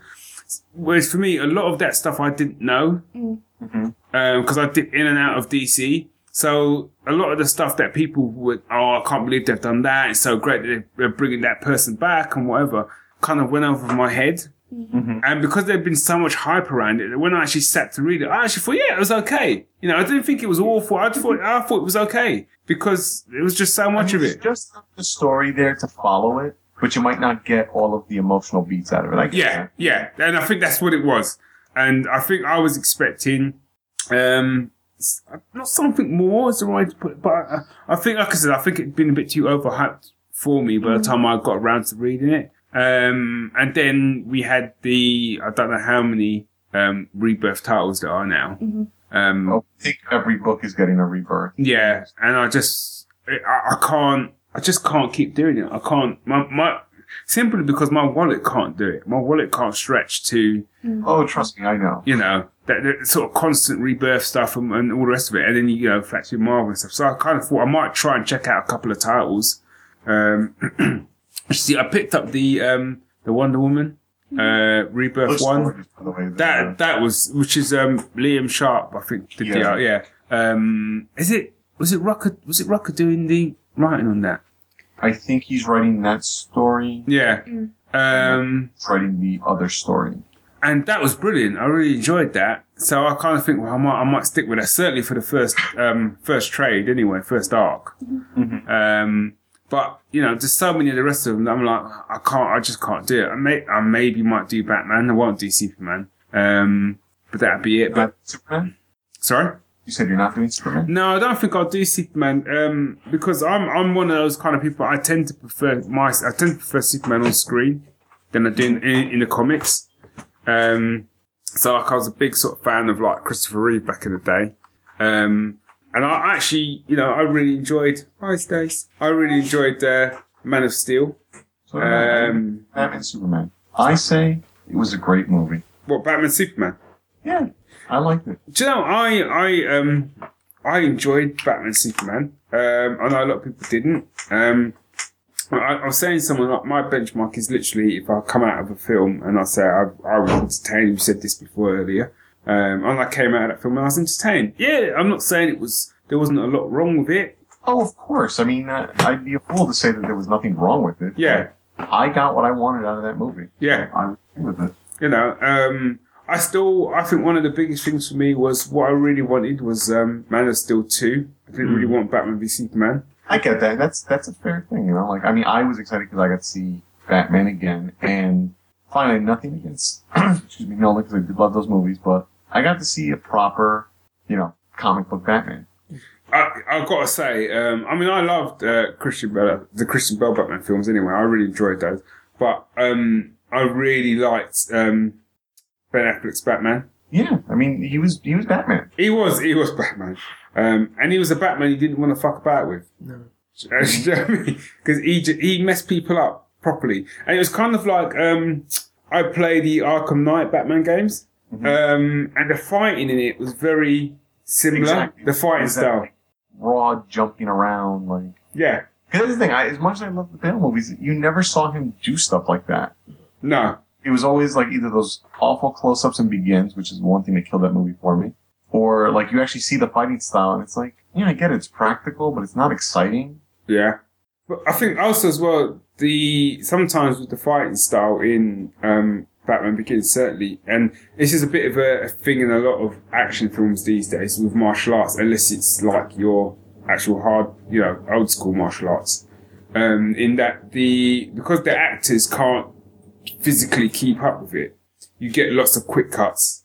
So, which I get, it's demanding movement, it's costumes, I get all that. But then as a kid growing up, I watched a lot of like Asian cinema, a lot of the kind of martial arts coming out of there, and those guys weren't doing quick cuts. You were seeing all of those moves, and those guys were also trained martial arts. Exactly. Schools dedicated to just how to make a fight look real when it's not. Yeah, and that is the difference. And which is why, like, the Matrix blew so many people's minds. Because it was like, oh my god, I've never seen martial arts like that before. And I was kind of like, well, I was watching martial arts like that for like the last 10 years, dude. But I think with the Christian Bale Batman, because it was a quick cut, close-up stuff, when he was doing the fight stuff, I didn't mind what it's called the Casey method, I think it is. I didn't mind the fighting style because there's in one of the extras it shows them sort of training and using the style, and it looked really cool. But the problem is when they film it, it's lots of quick cuts, lots of close-ups, really quick cuts. So the fluidity is kind of lost from it. And I think what they did with Batman in Batman v Superman was they kind of put that fluidity back in. And he was just clearing rooms of thugs like no one's business, and taking people out hardcore. People weren't getting. One of the shots from that movie is like when he slams the guy face first into the ground. He goes through the floor. Yeah, you're like that guy's not getting up. Do you know what I mean? I mean, he might have killed the guy. I'm not saying he didn't. But he didn't intend to kill him. He just smashed his head through the floor. Yeah. The thing is, I don't think I would mind if he did intend to kill him, because I don't feel like this Batman is a Batman that's... Like, I feel like this one's been around a long time. He's seen a lot of shit. That's the whole point. A lot of stuff has happened to him, and he's maybe not quite so on the... Well, if they die, fuck them, they're criminals. Yeah. Like, I'm not going to try and kill them, but... The thing nobody got about this movie is that neither one of them is really the characters yet. Like, Superman's still going up to becoming Superman. Yeah. And Batman's just like, he's at the edge, the edge of his rope, and he's got to pull back. I think when we get to the next movie, it's going to be like, okay, now Batman realizes he has to restrain himself, and Superman finally realizes what he's supposed to do, and then they are those characters. Yeah. Yeah. It'll be interesting to see what they do with Justice League. And I think also as well, I think a lot of people kind of ride on Batman v Superman, but I think the thing is as well, people forget, we've had the last sort of 10 years or so, we've had so many superhero movies that we forget what life was like before we had superhero movies, comic book movies, and we've got spoiled, we have been spoiled, and we've got quite a high benchmark of expectation. And I kind of say to people, can you imagine if they brought out Batman? And I'm sure people go, I still would have hated it. Okay, maybe you would have done. But can you imagine if they brought out Batman v Superman, like, as it looked, exactly as it looked when the first Batman came out with Michael Keaton, and that came out instead of Michael Keaton? People would have lost their mind. People would have lost their minds. People wouldn't have had the same angst that they did, because there would be nothing to compare it against. But I don't think having more superhero movies now than before is an excuse to make bad ones. No. But like, I don't feel like just because it's like it's the only one that exists, so we must like it. No, that's not what I'm saying. But the thing is, it's kind of like when I saw Superman the movie, there was nothing to compare it to, and that tagline was like, "You believe a man can fly with her." I sat there as a kid, wide-eyed, whenever he took off, going, "Jesus," But you watch Man of Steel, and he's flying. Any superhero film now where someone flies, and it's like matter of fact, you don't get that same. Oh my god, you don't get the same awe that you get because you're seeing something for the first time that you've never seen before, and that's what I mean. I'm not saying that you wouldn't necessarily go and see Batman v Superman and still come out of it going, okay, that was bad. There's certain things that was bad. But you got to think, you'd be going into it for the first time saying, this is the very first interpretation of Batman on the big screen that I'm going to see. And what you're going to see is Ben Affleck kicking fucking ass, right? This is the first adaptation of Superman I'm going to see. Not the first adaptation. I think you might still struggle with the Superman side of it, to be honest. Given that, because Chris Reeve did such a great job. I think you would always struggle with that. But I just think overall, you wouldn't have the same, because a lot of people who were doing comparisons to Marvel movies, that's what they were doing. I could go into that and I could tell you what I didn't like about Batman v Superman. But a lot of people were doing that. Well, it wasn't as good as this. It wasn't as good as that. So what I'm trying to say is, if you stripped all that away, I think a lot of people would still come out and go, yeah, there were flaws in it, but Jesus, you know, for a first attempt at a Batman film with Superman in there, it's a pretty good attempt. That's, I think, more what people would say. But I think because you've had the 3 Batman films, well, you had the Michael Keaton Batman films, then you had all the other Batmans, then went to shit. Then you had the Christian Bale Batmans. You then got all the Superman films and stuff like that. Then you've got this, and you've got all the Marvel films. On top of that, there's just a wealth of superhero stuff to compare it to. It's always, and there was a lot of issues with it anyway. I think it was always going to come out a bit wanting. And I think the problem is because they based it on such a well-known graphic novel.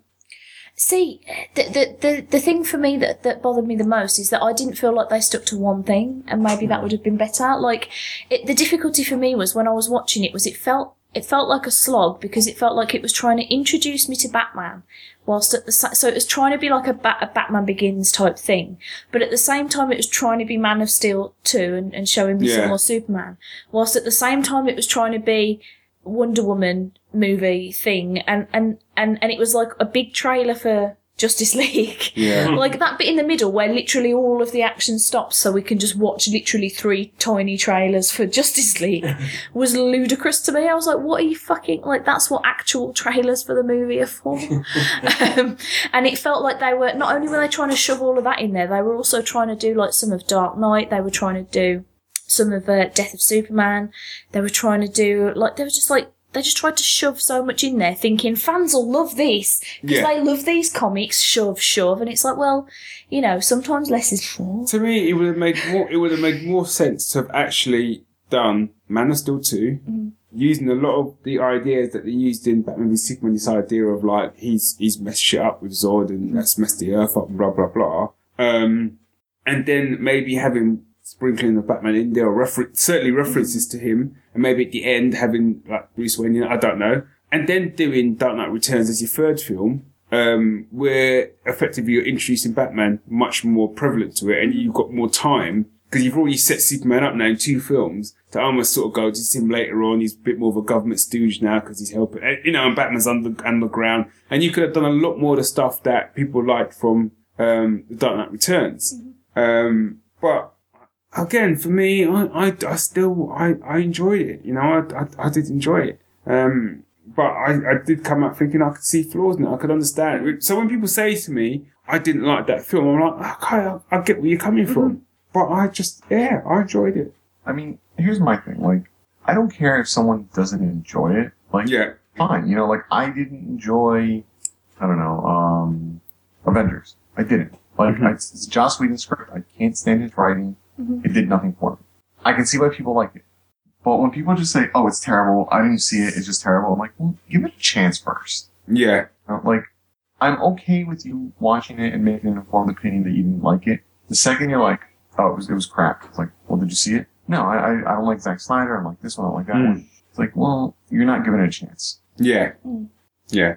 I think it is that thing of commenting from an informed point of view. And it is that thing, which is like us, you know, and I've done that where I've seen a trailer go, well, I'm not going to go and see it because I don't think I'll like it. And that's probably the be all end all of my comments on it. That's the point of the trailer. Yeah. You saw it being offered and you're like, well, I don't think it's for me. Yeah. And then, you know, I might watch it on DVD like months later and go, actually, the trailer, you know, didn't do a good job, whatever. I was completely wrong. I really enjoyed it. Or go, yeah, I was pretty much beard out. Yeah, I didn't really enjoy it in the end. But it's when you sort of go, but I would never say to other people, don't go and see that because it's rubbish. And it's like, well, have you seen it? No. But other people have said it's rubbish. I might say other people say it's rubbish, but I wouldn't say to anyone else, don't go and see it. No, I mean, I've enjoyed many movies that people hate.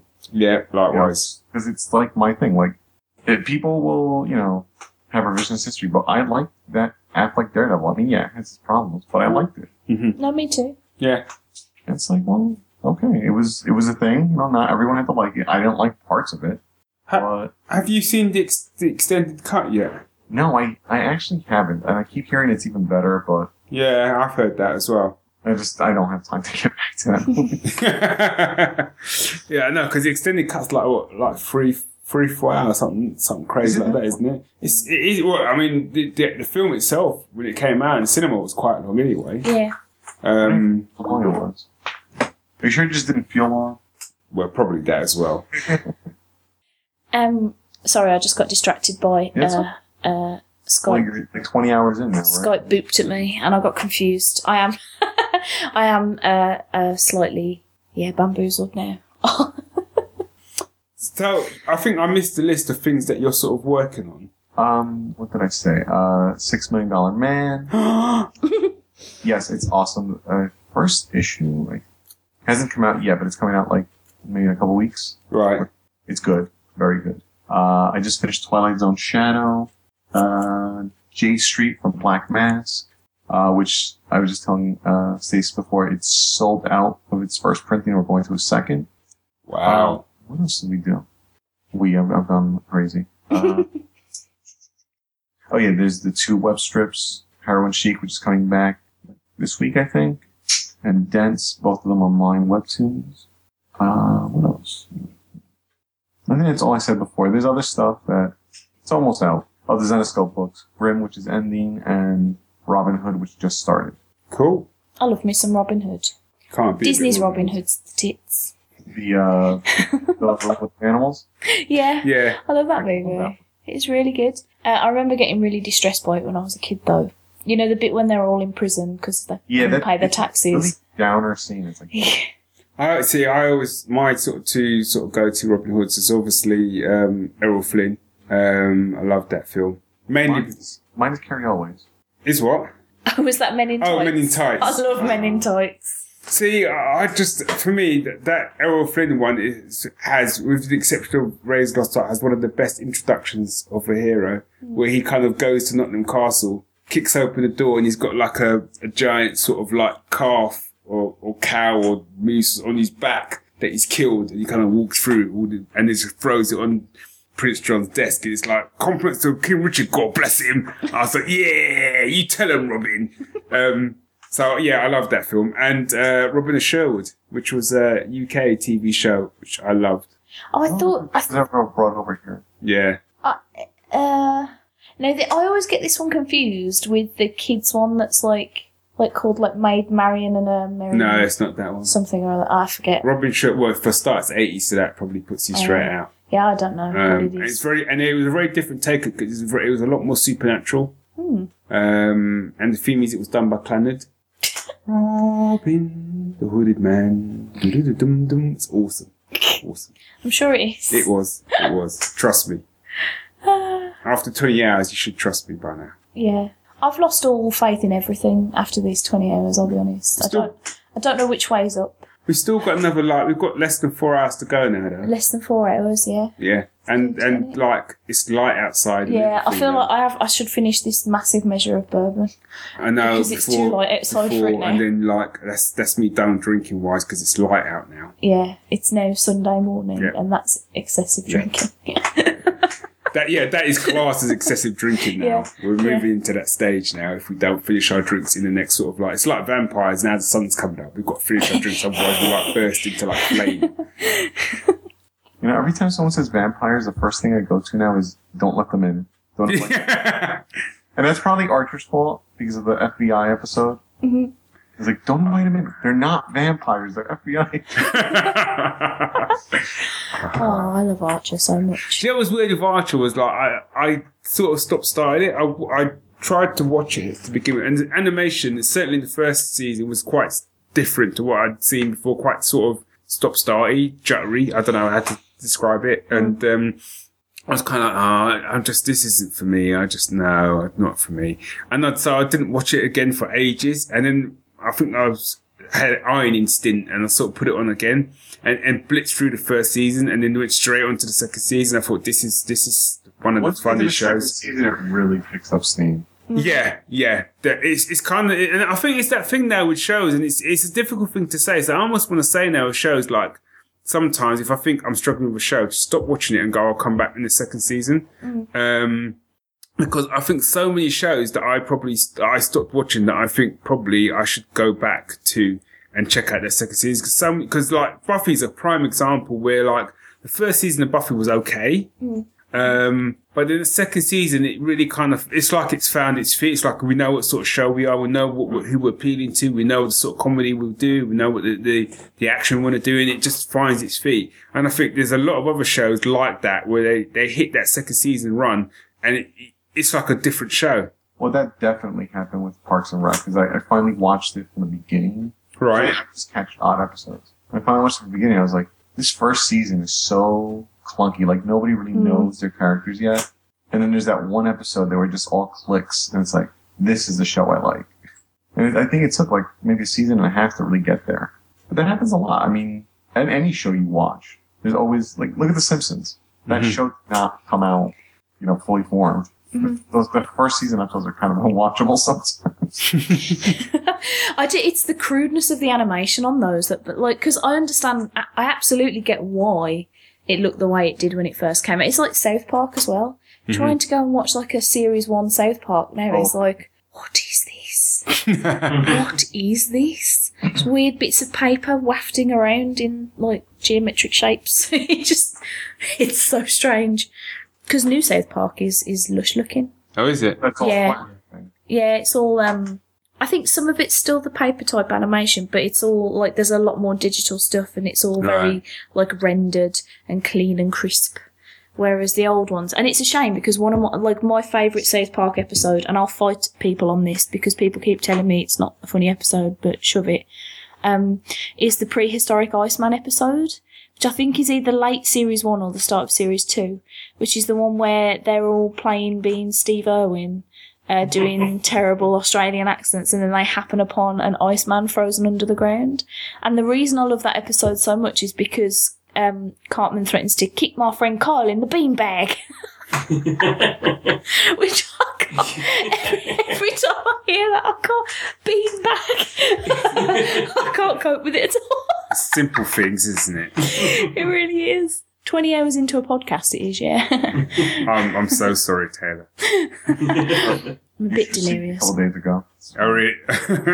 Do you know, doing this, like, I genuinely don't understand how people, like, pull all-nighters to finish off, like, artwork and colouring and lettering and stuff. Because I think if I was, if I was an artist and I pulled an all-nighter, what I would produce overnight would be absolute nonsense junk. I'm going to be honest. Like, you don't do your best work at that hour. I mean, unless you, like, really get a burst of energy or something and kind of wake up. Like, a lot of times I do end up redoing some stuff. It's just getting it done so it can be checked off and then we can, like, go back to it. Because, like, sometimes it's like, all right, this book came in 5 o'clock and it's going to be in by 8 o'clock tomorrow. It's like, okay, that'll be fun. Yay. Comics, kids. Yeah. I mean, I've pulled all-nighters when I've been working on my book, and I've read back some of the stuff the next day, and it's like, what the hell? But the thing is that I know that actually that's actually a great place to be in, because actually I could work. I've got something to work on, which is why Yeah, exactly. There's nothing worse than that. It's every writer has it's that fear of the empty page. So even if I fill the empty page with like substandard writing, it means I've got something to kind of work on. Go, that looks shit, right? How can I tidy it up? Whereas when I've got a blank page, it's like I've got nothing. I've got no ideas. I've got a blank page. I've got nothing. I'm going to go and play Candy Crush. That's what I usually think when I'm trying to do something. Yeah. Usually writing for Geek Syndicate. when I sit there with writer's block, like, my rule is I'll work until I get, like, I can't concentrate. If I'm sitting there and I'm thinking about what's on TV, can I eat something, like that's the point where I'm like, all right, I'm done. Calling it quits. Yeah, but I'm always thinking about whether or not I can eat something. And I'm always thinking about what's on TV today. I love food. That's the thing, like, when I'm working and I'm in a groove with it, if I'm pulling an all-nighter, I'll leave whatever channel's on. And when it gets to infomercials, it's like, well, I have to suffer through this now. This is my punishment. Not done. I'm going to have to listen to these people sell whatever crappy product. I'll tell you what, because I do get up quite early in the mornings, some of the crap they try and sell in the mornings is just crazy. But I find I get quite sucked into it and going like, do you know what? I could do with rock hard abs, and I thought that might actually answer that question. Yeah. Yes, and everything. Yeah. Yeah. It's like, why have I not thought about that before? The rocking motion, I understand that now because science says that with that rocking motion, if I do that twice a day, every day, for 30 days, I will get rock hard abs. And if I don't, the beauty of this product is I'll get my money back. There's no downside to this. I don't know about this rocking motion because I'm rocking all the time. And granted, I'm also rocking at like... Yeah, but you haven't nerves. You haven't got the special ab machine, which one of the times was literally just a piece of molded plastic. That was literally what it was. Oh, one of them is just like a little tire with little handles on it. Yeah. Oh gosh, yeah. It's like $400 and easy payments. It's like, but it's a piece of molded plastic. Sometimes I go to the gym, and when I say sometimes, I mean back when I had a gym membership about 2 years ago. Sometimes I used to go to the gym, and I would find it so strange that people would be like balancing on like half yoga balls and doing, and I was like, what's wrong with a good old sit up? Yeah. Like, come on now. Yeah. Maybe throw some weights in there if you must. Yeah. You know. But like, there's me on a treadmill dying, just watching people like balancing on the edges of things. And there was this guy who always used to be there when I was there, who used to do pull-ups. And like, I'd be on the treadmill for like half an hour, and that entire time he'd be doing pull-ups. And I'd think, what about your legs though? Like, you're going to have like 2 big beefy arms. Your legs are going to be like wet noodles. Let's get like that. Flapping in the breeze. I've got a chin-up bar. I can't. I've got a chin-up bar after Arrow came out, the TV show. I've got no upper body strength. I've got no discernible strength anywhere, but particularly in the upper body. See, I gave up on working out when I started watching Arrow. I'm like, Yeah, because in my mind it's like I've got a chin-up bar, and like I was like, right, and literally I did 1 pull-up, and like it hurt like nothing I've ever hurt before. And I'm sure I pulled something I shouldn't have done. And it was almost like I could hear this voice in my mind going, "You failed this city." You know what I mean? Oh, like, great, I'm yeah. getting ice cream. Yeah, thanks, Oliver. Yeah, cheers, mate. Bastard. You know, that bit where he's doing the pull-ups, he's kind of like, it's not even the fact he's doing pull-ups, it's the fact he's doing pull-ups and then like leaping up. It's just like, dude. I think nothing was better than Batman's training montage in Batman vs Superman, where it's just him just doing loads of really hardcore stuff and then just walloping a tyre with a sledgehammer. I mean, that So bit where he's... have this. That bit when he's kind of training, you just think, fuck. Don't mess with that. That whole sequence was just summed up with like, fuck. Dude's Pits. dragging a tyre. Do you know what I mean? That's his training montage. And then I'm going to hit it with a hammer because that's what I do. That's a real like legit training thing. Yeah, it is, yeah. Which I find hilarious. Like the idea that you could just be like, I'm just going to twat the shit with a hammer. Yeah, but then you look call at it exercise. But then you look at him, there's a bit, he's like Bruce Wayne. He's like, hi, I'm Bruce Wayne. The dude looks like a mountain. Mm-hmm. He looks bigger than Superman, which really shouldn't be the case. Do you know what I mean? I get the reasoning behiand that. Like, you know, he's just building himself up. Yeah. He doesn't have to. But I'd be like, if I saw him, and the whole point of this kind of this whole alter ego thing is like, you know, no one's supposed to know he's Batman. But I'm like, no, seriously, dude, you look like Batman because you work out, you talk gravelly anyway when you're Bruce Wayne. It was driving me insane that Superman didn't seem to even know Batman was a thing until he went to that party at Lex Luthor's house. And I was like, okay, let's take out of the equation that you're Superman. You're a fucking investigative journalist. How have you not heard about Batman, you silly bellend? Like, I couldn't. I mean, I love the fact. I mean, they did kind of touch on that. Certainly in the first in Batman Begins, they did. But what I loved about it was this whole fact that in the introduction of Batman in Batman Superman, sheer terror. Or before you even saw him, the fact when the cops go down to free those women, they were like, "All right, we ain't fucking coming out. That dude's still out there. We're going to stay right here where it's safe." You know, and it's kind of like when he goes up and he's on the wall, like a fucking, and he is literally like a giant bat on the wall behind the cop. Yeah. And the cop loses such fire. He's I saw it. It's just like, fucking hell. And I think what I liked about it was this whole idea that clearly no one's really got a good look at Batman. And it's just this sort of figure of fear that just turns up and you're not quite sure what he is or who he is. I thought was brilliant. And the way they kind of introduced him, I thought was really good. And, they did it similarly in, I thought, in the first Batman Begins. I thought they kind of did that. That whole kind of fear thing worked really well. I sort of lost it a little bit more as it went on, but certainly that first one, I thought they did it really well. And they started to kind of hope, the one thing I thought the Batman films haven't done, which is this one, they did a little bit of, was this whole idea that people forget. It's like, he's supposed to be the world's greatest detective, not the world's greatest ninja. Yeah.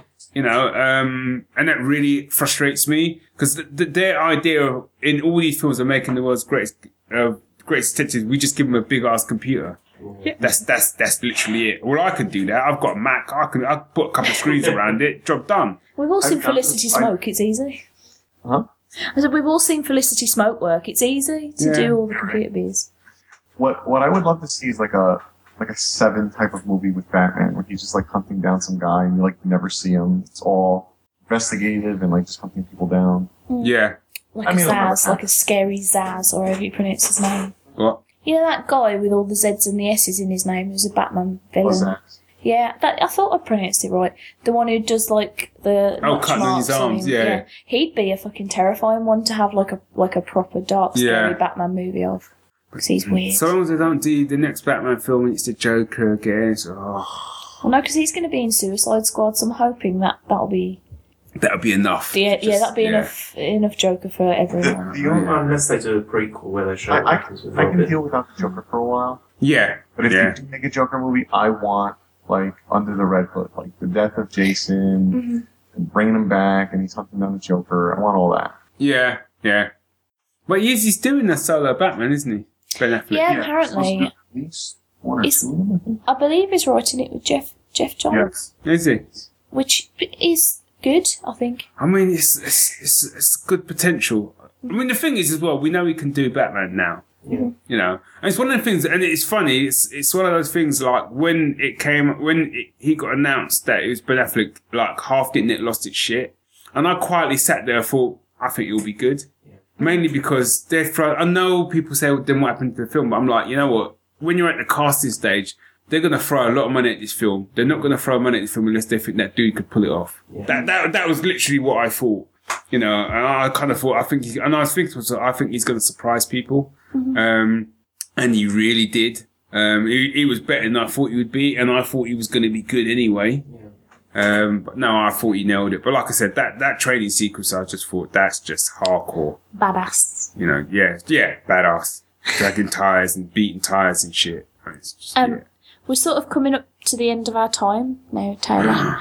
I know I feel like I've done a really big disservice to a lot of the people that have been on today, because I've just gone, hello, who are you and what do you do? Also, let's talk about Batman. It's been lovely talking to you again, and I'll probably have you on the show at some point again in the not too distant future. You know, I'm always around. It's so lonely in this office. Oh, The dog doesn't talk to me.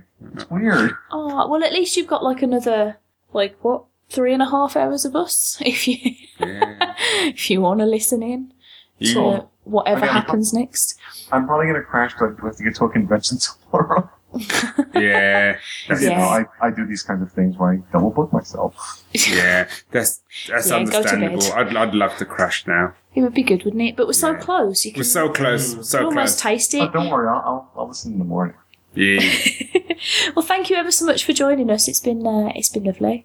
Oh, thanks for having me. It's been fun. We'll talk Batman How more are soon. we doing with the goal? Yeah, how are we doing with the goals? Have we had social any more media? donations? Yeah, we've had 2 more. One from Matthew Sturgis, which is Oh, lovely. lovely. Thank you, Matthew. And another from Shan and Shauna Olsen, Ooh. which brings the total to £864.98. Jesus. Okay. Nice. So we've got. So my maths is shit because Like just under 150? 100. We've got 150 quid to raise, and we've got Rahul Kohli just added me on 3.5 hours. Skype, and I'm overexcited. Sounds like the end of Blues Brothers. That's right. I'd say Into the Sunset, but it just rose. Yeah. Yeah. Yeah, thank you again for coming, and I will speak to you soon. Sounds good. Take care, mate. Toodle pip. Good night, morning. Yeah. Bye. Bye.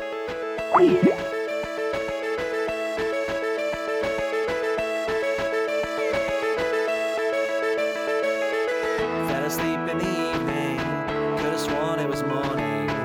It might be an idea to get those fabled 8 hours